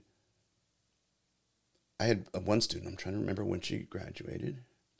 I want to say somewhere in the teens, 2000, in the teens somewhere. Okay. Probably 14-ish or something, okay. Right? She got Instagram. And she worked the hell out of Instagram. So by the time that she graduates, she has 30,000 followers. And at that time, 30,000 was like this, how the what? Yeah. Right? That's Kardashian numbers. Like, wow. Yeah. And she was so calculating and so smart. And so she was very deliberate, right? I need to follow the people that I want to work with. They need to know that I exist, right? Mm-hmm. And she understood how to work the algorithm at that time, because it's always something that's always changing, right, into something that helped her manifest a really great career. And she's got an amazing career, largely because of how she understood the technology while she was in school, how she started to make work, how she started to deliver that work so people could see it, and how to leverage that into a really great career, right? Then flash to probably, I want to say a year and a half ago, I have another student, a person that came in with an Instagram following, probably at the same level that person left, right? But he's got community, right? By the time he graduates, he's at 70. And so now he's got a community. His engagement's super high. He knows the kind of work that his community likes, and now he's leveraging that into a career where he has an agent and all that kind of stuff, right? So I love these new tools, but it's new tools for an old game. Mm-hmm. The game doesn't change. No. Tools change. Right. So how do I adopt these? And that's it's still where baseball. I've had that same now. Yeah, It's yeah. still baseball, but we've gone from wooden bats to aluminum bats. Yeah. And now we're going to carbon fiber. Yeah, It's just 100%. the game's still the same. It's still the same. Our books, our Instagram. When you use, you and I used to haul those babies around. Yep. Ship them FedEx, the whole 9 yards. And just please, can you ship them back? Yeah. That'd be really nice. Yeah. Don't keep it. Yeah. Yeah. And if you are going to pass it around, at least pass it around to somebody's going to get me work. Yeah, Right. exactly. Yeah, that's it. That's the difference. But it's so I think my advantage is that I like that new shit. And I think about that new shit and how can it work in this new environment? Do you know how rare you are to say that? I mean, you're sitting here, I've got gray hair. You've Yes. got gray hair, but you got battle scars. You've done it and you understand it, right? Like that's the difference. There's a lot of people with the battle scars and they go, not my thing. Very talented people. They don't need to. And just like, but their time slipped away. Like they may not be working as much as they once were. And now they're relying on an assistant or a PR person to work their Instagram because they have no idea how that works. Yeah. I know quite a few of them. Yeah. No, I get it. And that is right with its own kind of minefield, right? Because I think the success of engagement with any of those platforms is the authenticity of the person that's delivering the content. Right. Right. And so if you're relying on someone else to write your post and upload stuff, you're one step removed from what you really thought and what you really want to say. You may be parroting it out for somebody, but still, it's still different, right? Were you good when you got in front of a client? Were you good to communicate with them your idea? Like, can you sit down and go like, okay, man, I can tell you everything we're going to do here and it's going to work out. And they got your idea. Good enough to get jobs, sure. Yeah. It's different now because, so I really exited the game before it was a requirement to do treatments. Right. Treatments is a whole nother beast. A whole nother beast. Yeah. I find it interesting now. Like, I watch some of the young kids I kind of mentor. They have a hard time with that because they're used to emojis or quick conversation, and they can't sit in front of the art director and communicate. So it's like weird. Like you and I have to constantly learn the new technology. These kids grow up in it. We can communicate an idea. They know the technology really well, and they can't communicate it sometimes. I don't know that I'm in a position to make that evaluation. And maybe it's me with rose-colored glasses on, thinking that the kids that go through our program can communicate an idea effectively. I'd like to think that. Is that something you part on them? There are certainly, is it me in particular? Probably no. I mean, we talk about work, right? Mm-hmm. Right. And so you have to be able to talk about the work in the classroom, and it will be a technical conversation, but it will also be, and should be in every class, a conversation about where's the idea coming from, right? How does this relate to what it is that you said you were going to do? Did it deliver and all that kind of stuff?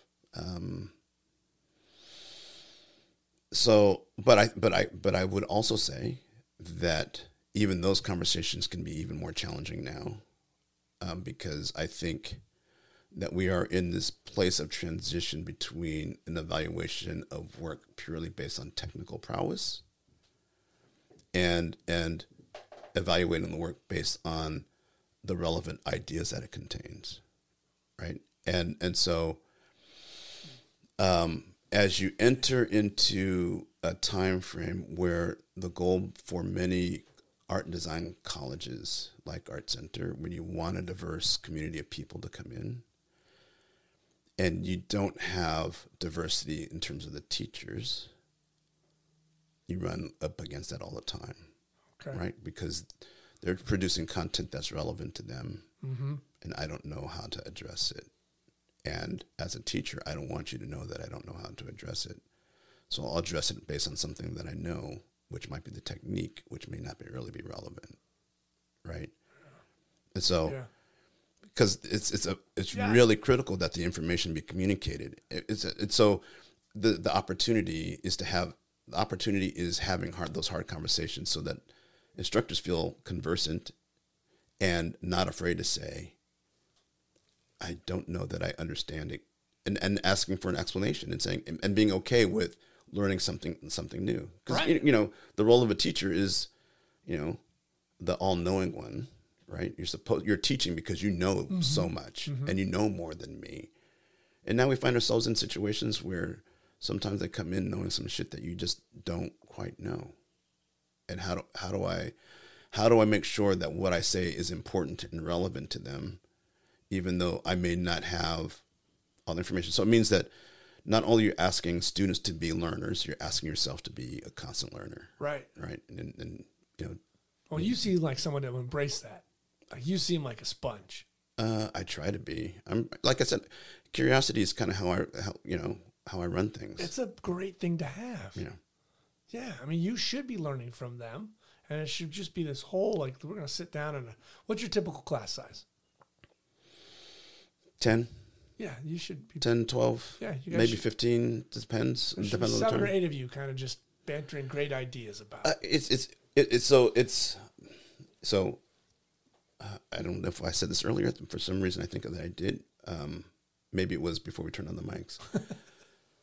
But I am a huge consumer of print media. I'm at a magazine stand once, if not twice a week. God love you. Which one?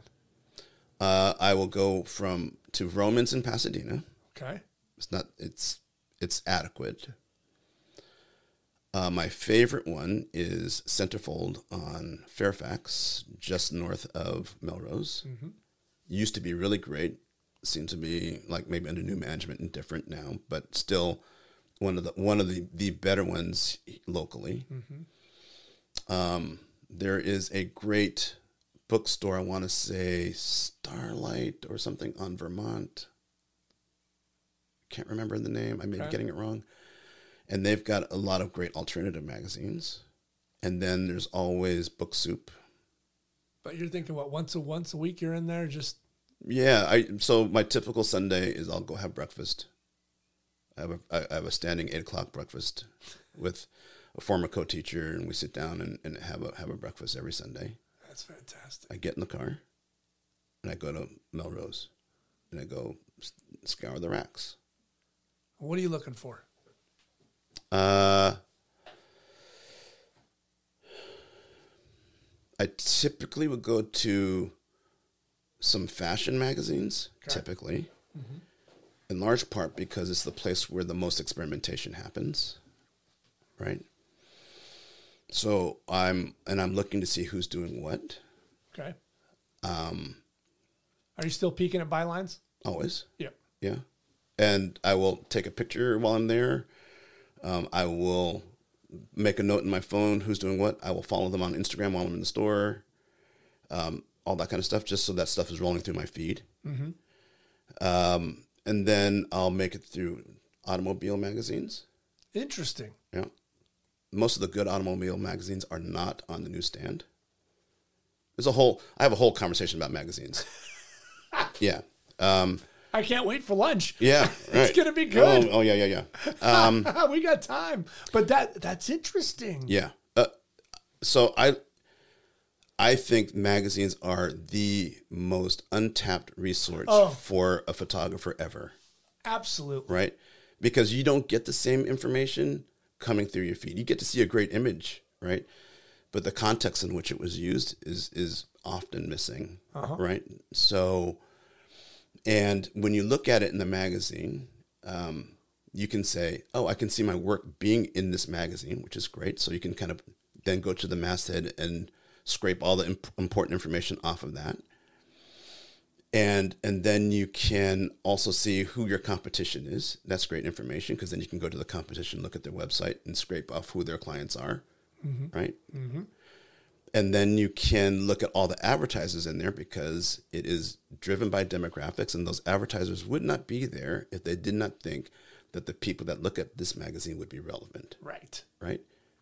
And so if I see myself being in that magazine, that means I also can see myself representing any one of those brands. Right. Right. And so you can begin to do the brand research to understand who the brand is, what the brand conversation is, what they're about, and all that kind of stuff. Mm-hmm. And that's big. You're not going to find a Gap ad in Lowrider magazine. You just got to know who the market is. Yeah. And that's 100%. And that's perfect. It is so untapped. I had a conversation with, there's an organization called the Society for Publication Designers, SPD. And it's a nonprofit based in New York. And it's one of those things where the publication designers, editorial designers will submit their stuff for, awards and all that kind of stuff. Right. And I had a conversation with her last year, and she was talking about, how the trends and all this kind of stuff, and things are beginning to disappear, and just kind of energy seems kind of low. And I'm like, that's funny. I'm at a magazine store once or twice a week. And she's like, what? Really? I'm like, oh yeah. I'm doing it for me. Right. And I'm doing it for the students. Right. And I went on to tell her all that information that I think is critical. And I said, the nature of the magazines have changed. Right. So there was the weekly, there was the monthly. Right. Those are magazines that are driven by advertising content. Right. Now, with the advent of magazines like Kinfolk and Serial and all these other magazines that come out quarterly, that position themselves not as a magazine per se, but as a journal. Right. Right? And a journal designed in such a way that you want to put on your coffee table to show the kind of person that you are. So they exist in a completely different form, right? And so I see that there's this interesting trend for those kinds of magazines to exist where they minimize how much advertising they have to support because they're going to charge you $30 per issue. If I'm charging people $30 per issue, I'm less dependent on having to fill all my pages with irrelevant advertising. Just ads. And in that position, I can position the editorial staff can position themselves as the advertisements that we do take, we will construct them so that they are appropriate for a viewing audience, right? Because just because you're a Rolex ad doesn't mean that it means the visual sophistication that some of these magazines support in the way that the magazine wants them to support. So now they can begin to kind of control a lot of different things. But then they're not obligated to have a whole bunch of people. They can get people in that will abide by their code of conduct, so to speak, right? And I find those magazines really interesting. So the automobile magazines that I find I have found on Instagram. There's one called Road Rat, and there's another one called Ramp, and there's another one. These are all magazines that you would never find on newsstand. Right, you're not going to find them. And they're big, thick journals, amazing imagery. Amazing design attached to it, right?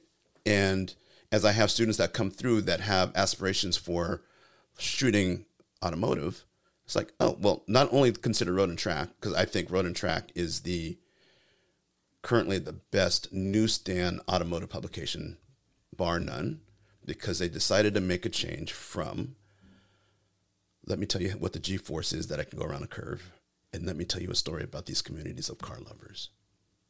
It's about story at the end of the day. Oh, absolutely. Right? Absolutely. So they recognize that all that tech jockey stuff you can get on the web. Yeah. Right? Don't need it. Don't need it. So we're going to make a path and go, what is something that you're not going to get on the web? What is something that is relevant to a person that loves cars, that understands and loves car culture, and is curious about other elements of car culture that they may not be participant in, but they're adjacent to, that they don't know about, right? And so if you look at the history of that magazine over the last 18 months, you see that it's full of stories that are not about the perfectly executed lighting circumstance in a psych, the whole 9 yards, right? Where it's much more about the community that's supporting this particular narrative or the individual that's doing this or whatever, right? And so it opens up a whole different opportunity for automotive photographers that really didn't exist in the same way. Right, yeah. There's avenues for you. Yeah, there was a European magazine, probably early 2000s, mid 2000s, called Car, and it was. And the editorial staff of Car would hire fashion photographers to shoot automotive stuff. Yeah, so Craig McDean would shoot stuff in that magazine. Dope. Super cool. Wow. Yeah. Are they still around? I don't know. I haven't seen them in such a long time. I used to find it at the Mocha bookstore. Okay. So you go in the bookstore and they would have a few magazines there, and that you might find an issue of Car in there. I would pick it up there. I don't know if it still exists or not. Was it Car? I may be getting it. So there's a UK version, a magazine called Car. Mm-hmm. I may be getting the name mixed up, but there's one that Craig McDean shot for that was an automotive magazine that probably was the real predecessor for this idea of finding interesting photographers to do interesting work coupled with long-form narrative and about community and story-driven, as opposed to spec-driven, like most magazines were at the time. Right. Yeah. Yeah. Wow. That. God, we need more of that. Yeah. I would love to see bigger conversations happening around the importance of print. Yeah. I have one of my classes. Today's Wednesday, so my class tomorrow night. So I'm bringing some magazines that they normally wouldn't find to have that conversation about the importance of magazines and how to exploit the great magazine selection that we have up at Art Center, along with finding stuff at these other places. But just, as you begin to not only look for those magazines and then begin to follow them, then the algorithm says, oh, so you like that shit. Here's some more of it. Yeah, exactly. And here's some other stuff you might want. 100%. Yeah. Oh, it used to be the best thing about being in New York is there were so many bookstores. You go in and you just ruffle through for hours and go through and read and It's one of the things that I make sure that I do. There's a couple stores that I visit because New York has the best selection, especially of fashion-driven magazines. Yes. Bar none. And I don't know if it's because they're close to Europe, so there's but they do. I think it's partly that. I think it's also because they have FIT just up the street, and they also have Parsons not too far away. Right. So there's a culture of fashion that's there that's different than what happens here in LA. Yeah. And it's funny. We have a joke of fashion here in LA because you can wear flip-flops in December. You know, if it gets to 55, people are putting on a North Face parka, and it's kind of ridiculous. But when you're in New York, there's real fashion because you have seasons. And so you can watch, like when Bill Cunningham used to do for sure. street stuff. Absolutely. Like you saw real fashion sense Yeah. go through the seasons. That was beautiful. And people were willing to be more extreme in their display of fashion than they might be here. Right. And I think, you know, we're a commercial entertainment town. We're not an editorial / fashion town. Right. And I think that's probably the big difference. Like those gentlemen you shot early on, those executives. Yeah. Right? If one of those guys had yellow socks on and a blue suit, it would have been like, what the, sir? Yeah. Can you change? Yeah. In New York, no one bats an eye. No. He lifts his leg up on the subway. He rolls his pants up so you can see it. So you can see Absolutely. Yeah. That's the one thing I do miss about New York. Yeah. And I love that fact. And here we have fashion, but it's not in the same scale. It's different. But I think the nature of fashion in general is just changing. Yeah. Right? Because fashion is reflective of culture. And fashion, as it's trying to reflect culture, is finding how it can be adjacent to street culture, hip hop, skateboarding, punk.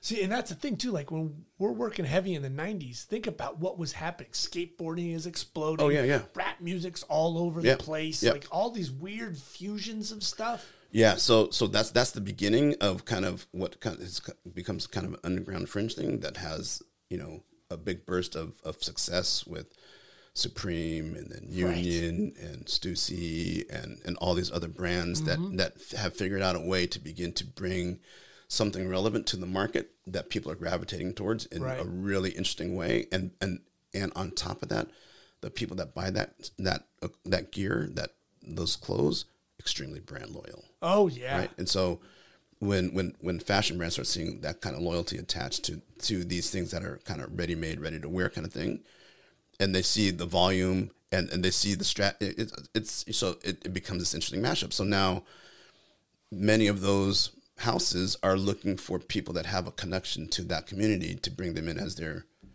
you know, creative director, or we're going to do a collab with this person or whatever, right? Virgil Abloh or Salmi Ross or a whole host of other, you know, designers that are doing really interesting work that is not only cutting edge, but has deep thought and understanding and commitment to why they're making the designs. So they're not frivolous, which is interesting to me now. Right. You said Stussy, and it's always like the ebb and flow of like careers and stuff. When we're working, Stussy was really hot. 2000s, it like completely plummeted. We probably have enough pocket change to have bought Stussy in 2003. Right. But now look at it. Yeah. It's revived again. Yeah, of course. It's so crazy how that happens. And that happens with careers and happens with houses. Yes. So that gives me hope that I can go back out and become a photographer again. I mean, okay, so I know you said you've never been a long-term guy, but are you thinking I'm going to do this forever? Or is there chances you're like, I still want to go work maybe Mondays and Tuesdays and I want to work?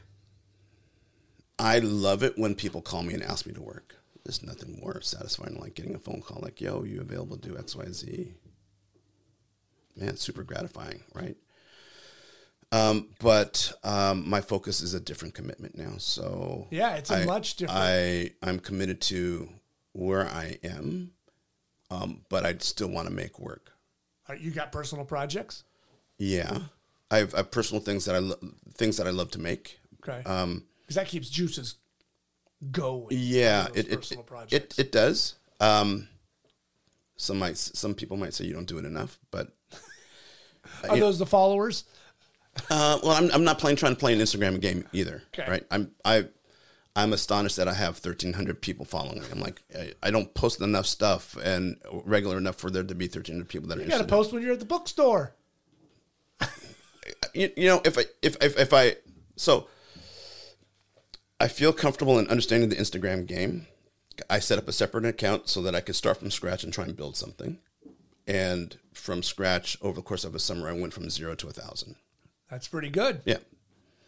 Not related to photography, just related to a side interest. And just like, okay. So I can understand the machinations of the thing.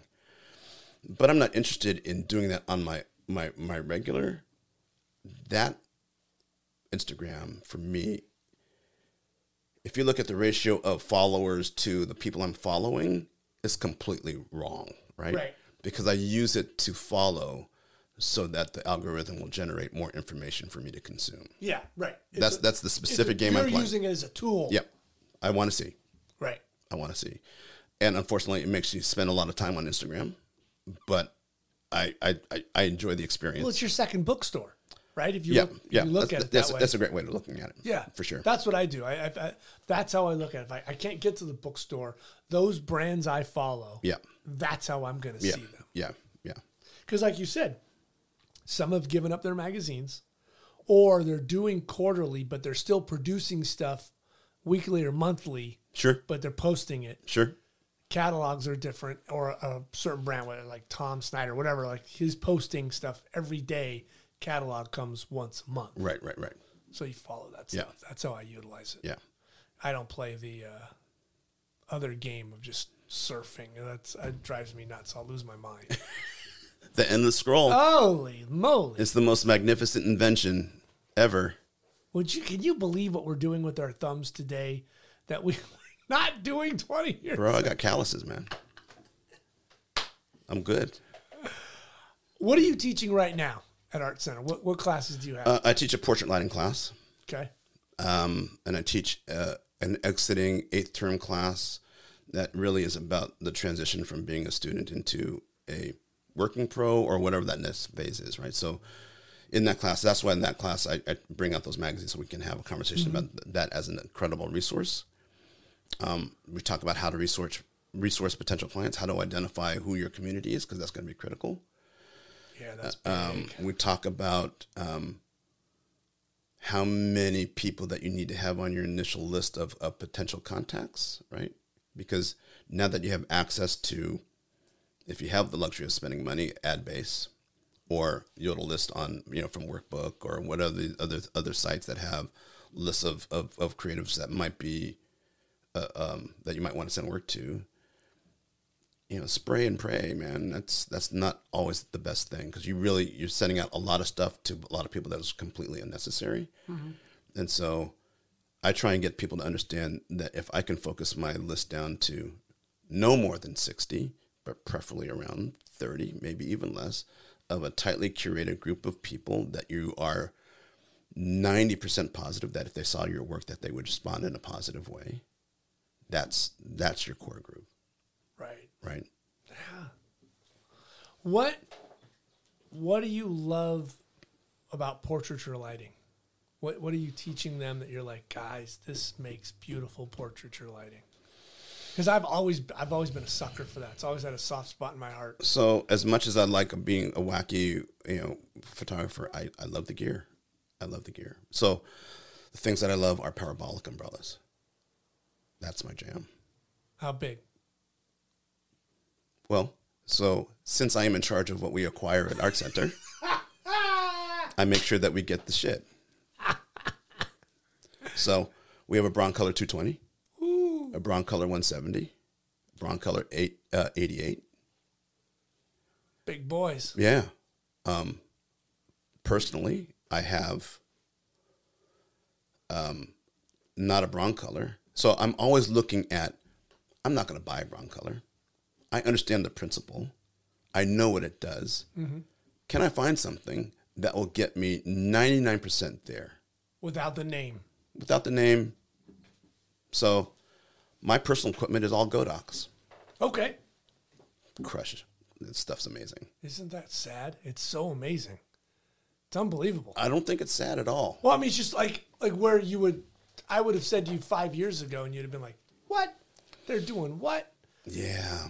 Well, I saw them at CES 3-4 years ago, and okay. they had a little booth, and they were giving them their best, and man, they are blowing up. Yeah. It's interesting. I think that brands want to create this sense of mystery about themselves, right? Certainly exclusivity, that you are somebody if you're using Broncolor Profoto, Right. and they want to say that we are accurate, right? We are more accurate, more consistent. Our color, this, or that, yeah. And like I said, if I'm printing a portfolio on color Xerox, your accuracy means shit to me. Right. Right. I know what I want to do with the light. I make it do what it do. Right. Right. End of sentence. And so that allows me the flexibility of going, I don't like Profoto anymore. I mean, I used to like Profoto, right? But when they went to the B1Xs and the new ones where the flash tube is buried inside the thing, you lost me. Because to me, it doesn't work inside. It doesn't work inside of a parabolic as it should. No, it doesn't. 'Cause Right. It's enclosed. Correct. It's not really illuminating a reflector the way that it should. The only thing that it really works on is a beauty dish, right? Because it hits the little flat pan and then radiates around the rest of the dish. Right. That's the only thing it really works well on. Softbox, not as much, because you're still more likely to get a hot spot in the middle just because of the radiating pattern. You know? And so I got really frustrated with those guys. And, I can get stuff at a reasonable rate because I'm an educator, and so they have educational rates and stuff like that. And I was about to buy it, and then I said, and I saw the Godox. It's like, I can buy 2.5 of those lights for one Profoto. Yeah. Easy. And it's got the flash tube distributing light the way that I like it. Right. So why would I do Profoto?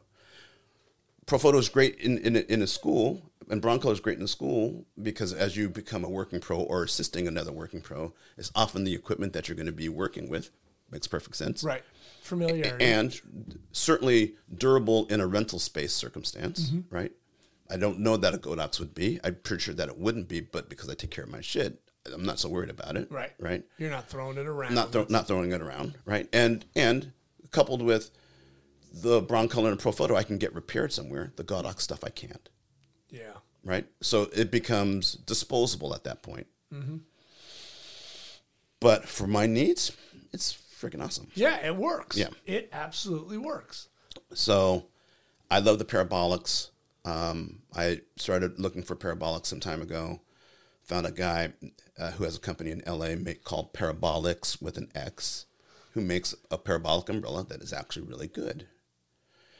And so I bought two different sizes. I'm really happy with them. Bought them with grids, the whole nine. Wow, you went all in. Yeah, went all in. And made some work that I'm really happy with. I really like it. But then Godox came out with their own version of the parabolic umbrella. And when I started to look at it, it looked like it was a lift of the Broncolor parabolic umbrella. And there are aspects of that I really liked. Because when you start using a lot of these battery-operated lights, the flash head itself becomes much heavier than just something that's attached to a pack. Right. And so on the parabolics, as great as it was, it kind of created a little bit of flex that I was like, I could live with this, but if there was something that didn't have the flex, I'd go there. So yeah, that slow drag and drip was always a pain in the ass. So I'm like, oh, well, let me look at the Godox. And I did a really quick test between that and the Broncolor. I dare anybody to really tell the difference. But there's a subtle difference. Yeah, but not enough. Not enough that I'm going, I can't fix it. Yeah, for sure. And it's 2/3 the price. And it's built really well. It's built really well. Not as built as a Broncolor, but for what you're getting for the price, it's really overbuilt.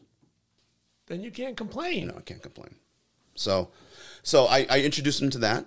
I introduced them to, the basic things that are important, like how to make sure you can light an even white background.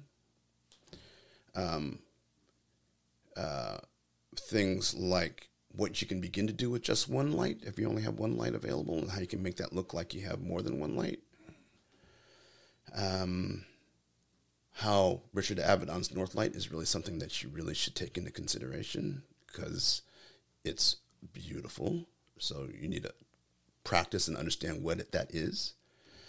Overpowering daylight, so you understand kind of how to begin to direct attention to something very specific in an environment, and overpower daylight to know to do that. Stuff like that. So this is their. It's a portrait lighting class, but it also doubles as their real introduction to strobe. Okay. Yeah, that's always kind of the mystery in photography is the portraiture and portraiture lighting, because it's very difficult. That's where you try to get photographers to like work with a subject, and you're working with this other thing other than the camera. Yeah. You can screw up lights. You can screw up your subject. Yeah. And so putting those two together, and they're still trying to master the camera and themselves. We just had that conversation yesterday. That was my class yesterday, and it's a struggle because for many of them now you're asking them, I want you to learn how to master the technology, how to adjust the light, how to build ratios, and how to make it all work together to extract the kind of look that you want, right? The understanding that I really can control contrast and the importance of being able to do so. And then introducing a person to the mix, which means initially they have a very difficult time with the relationship piece because they're busy trying to master the technical piece. And they often start by having someone come to set and they're setting up their lights at the same time. Right. And then they fall under the pressure of, well, I've been here for 2 hours. I spent the last hour and a half getting my lights to function the way that I want, and I'm not getting all that I want, and I don't want them to stay longer than the agreed upon 2 hours. So now I'm, I feel this nag that like I'm a nag that so I just go ahead and rush through it, right? And so you hope that at some point they kind of get to a point where they can transition to where the mechanics are in the background, and they can just do them for rote. Because they know what they want. They know how to make the adjustments so that now I can have a relationship with the person in front of the camera. Because ultimately, what people respond to in a picture, in my view, is really, was there an emotional connection between the photographer and the person that's sitting in front of the camera? What happened, right? Right. And that's what I want, or they should want to transfer to what people see. Mm-hmm. It's not about the light. It can be, but it doesn't have to be. It really should. It's a relationship. Yeah. 100%. Yeah, you sometimes you only have moments to build that connection with that person. Yeah. And the moment it's about building trust at some point, right? And that all that trust building may happen when the person walks on set, you introduce, you have a quick conversation, and you say something inside that conversation because maybe you've done some research, you understand where they are, who they are, what they come from, and all that kind of stuff. And they realize that you all speak the same language, and they kind of relax. Because most of the time, people don't want to have their picture taken. They're too busy thinking, this is going to be like my 5th grade portrait that looks ugly as hell. Right. So I don't want to be here, right? And so, but now this person makes me feel comfortable, right? I'll give them more than the 5 minutes that I originally, and next thing you know, you're having a conversation and making images that are the real person as opposed to some manufactured, posed kind of thing. Right. What's the future look like for Art Center? You're asking that question at a time where Art Center and all schools are going through kind of a weird dance, right? So I would build Art Center as an elite college that produces elite individuals, but it's pricey. It's very pricey. It's very pricey. Very pricey. And also the recognition that if we want to create an environment where as many diverse voices are being heard, then there needs to be paths of access to the kind of education that we provide. So how do we begin to do that? Mm-hmm. I certainly have ideas. And I think that some of those ideas may be difficult for the institution because it might require a different way of thinking about not just delivery, but everything else attached.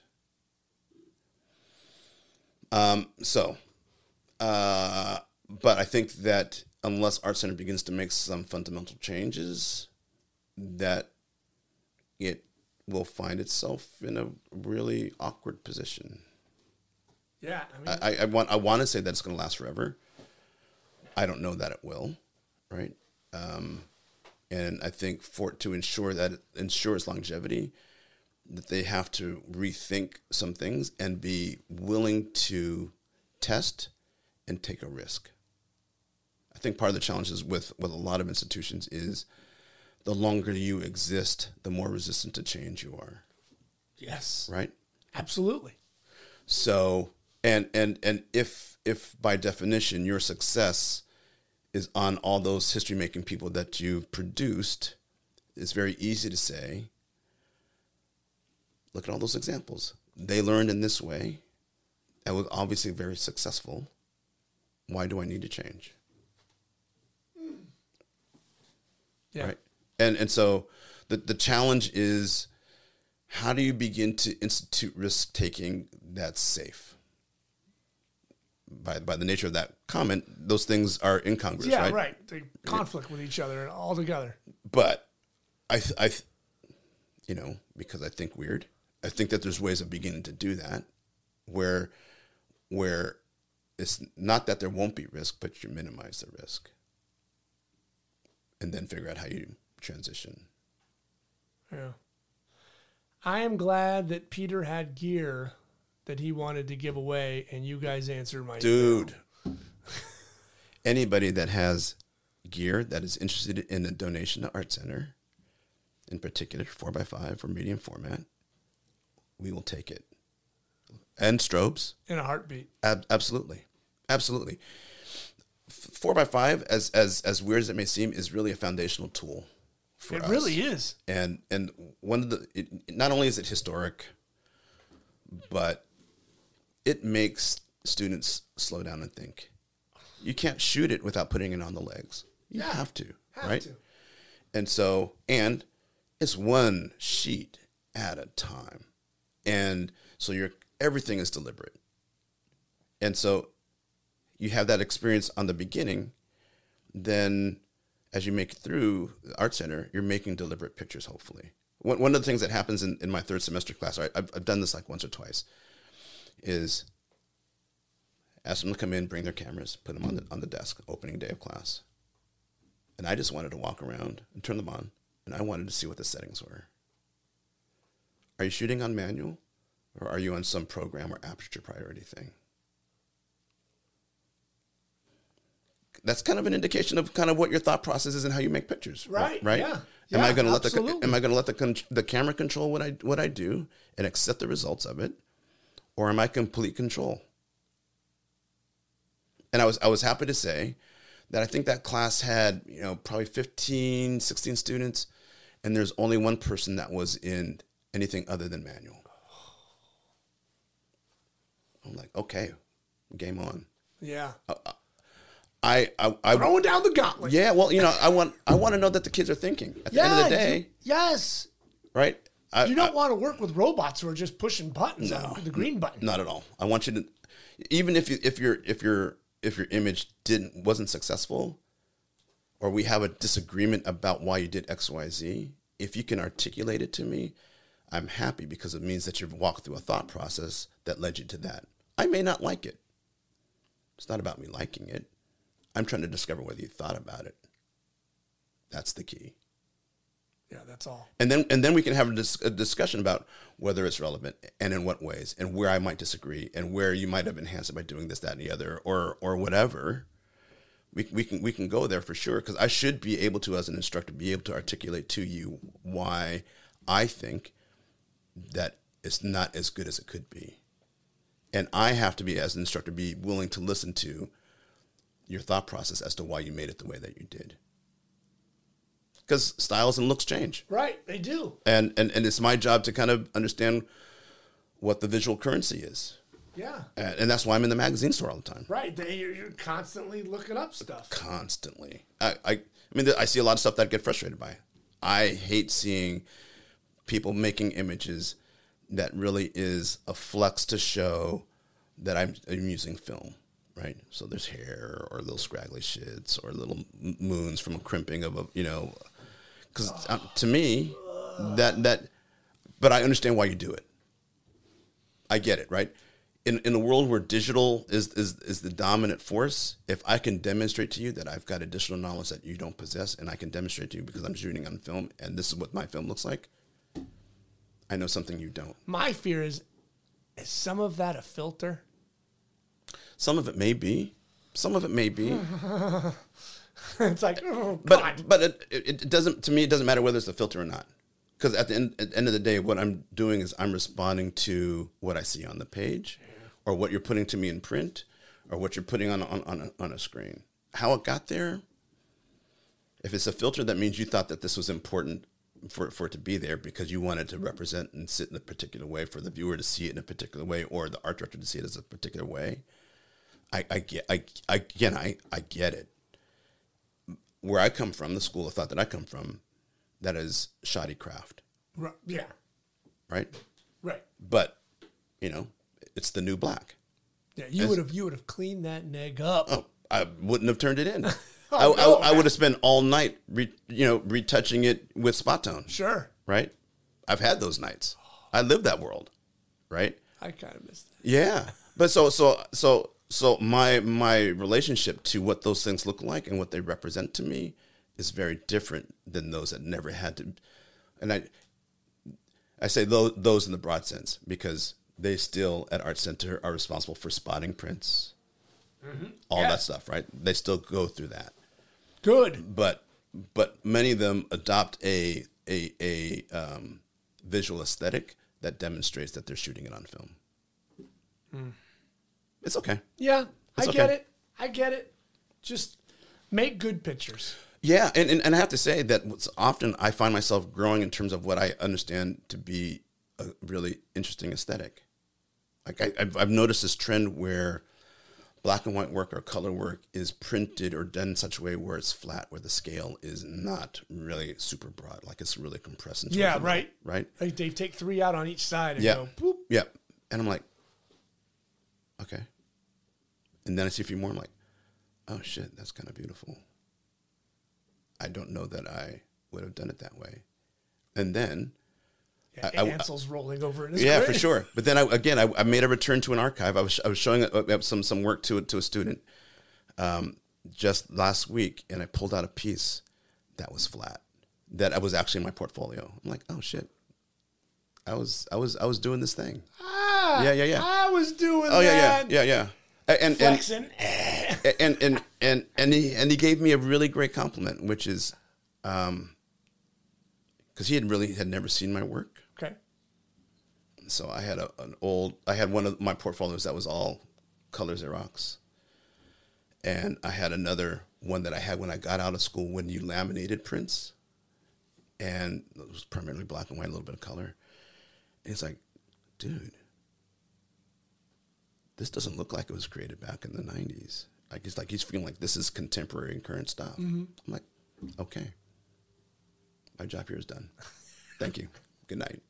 You drop the mic. Suckers, I'm out of here. Leave those kids with that. Yeah, exactly. Nothing is new, sir. Yep. We've been doing it for a million. Yeah, Times. exactly. Well, and you try and explain that to them. Right, but Their fear is they so desperately want to be original, right? That they don't want to look at things that came before them and understand history and reformat the history into something that's contemporary, right? Because that's all it is. It's just I'm going to go through the trash and recycle some shit and then, put it out there as something that is, because the context of it being out there now is different than when it was actually created. And the people and the look and some of the things are different, that I can take some of these elements and reconstitute them into something that becomes a new thing or a current thing or whatever. But it's just kind of, and so it's like, you should go through the library. You should go to those British Vogues from the 50s, because we've got a whole rack of them, and just check out what was happening. See what's there. And then see what that does in terms of your visual library, and how that ultimately will manifest itself in the picture that you create in the future. Mm-hmm. Right. Be surprised. Where can people find your work? Instagram, and it's very limited. All right. Everard, EVERARD _Williams on Instagram. And that's really it for now. We got to pick up the pace. No, I'm comfortable where I am. I'm good. Everard's good what is it? Once a week, once a month, once a year? Once I feel like it. Once I feel like, that's even a better one. Yeah. That's a hashtag. Because if it was something where I felt the obligation to continue to post regularly like that, then I would play the game like everybody else. Right, yeah. I understand what the game is, and so I choose to play this game the way that I want to. You play by your rules. I play by my rules. Yeah. And right now, it is my engine for surfacing content. Right. It's your second bookstore. Yeah, my second bookstore. I love that. I will use that. You can have it all you want. Appreciate it. I am so glad you were in the building. Man, it was awesome. I'm glad I made the drive. Yes. Well, I know it probably cost you about $68 in gas. That's fine. It's fine. But I'll buy you a $68 lunch. Oh man, we're gonna go snack right now. Yeah. That was good. Yeah, I appreciate it. It's there's a lot of, I love these conversations because there's a lot of stuff that I have in my head that sometimes I get to talk about and sometimes I don't, or sometimes I'm talking to myself about. Right. And so when someone's asking you questions, it puts you in a position of having to respond thoughtfully. Mm-hmm. So it's evidence that you're thinking about some stuff, right? And that makes sense. And so it allows me to kind of go, this is what my thought is, and put it out there, and hopefully it makes sense. I'm glad you were up for it. Yeah, man. It's been a fantastic podcast. I learned a lot, which is always fun. That's what you want to do. That's what these podcasts are all about. That's it. Yeah. I appreciate it, Ryan. Man. You ready for lunch? I am ready. Let's go. Let's do this. All right. Thanks, man. Please. Thank you for listening to my conversation with Everard Williams Jr. If you enjoyed this episode, please click the like button and become a subscriber to the podcast. Remember, you can follow the Just a Good Conversation podcast on Instagram, and you can find all of our past shows on the website at justagoodconversation.com. Thank you for listening.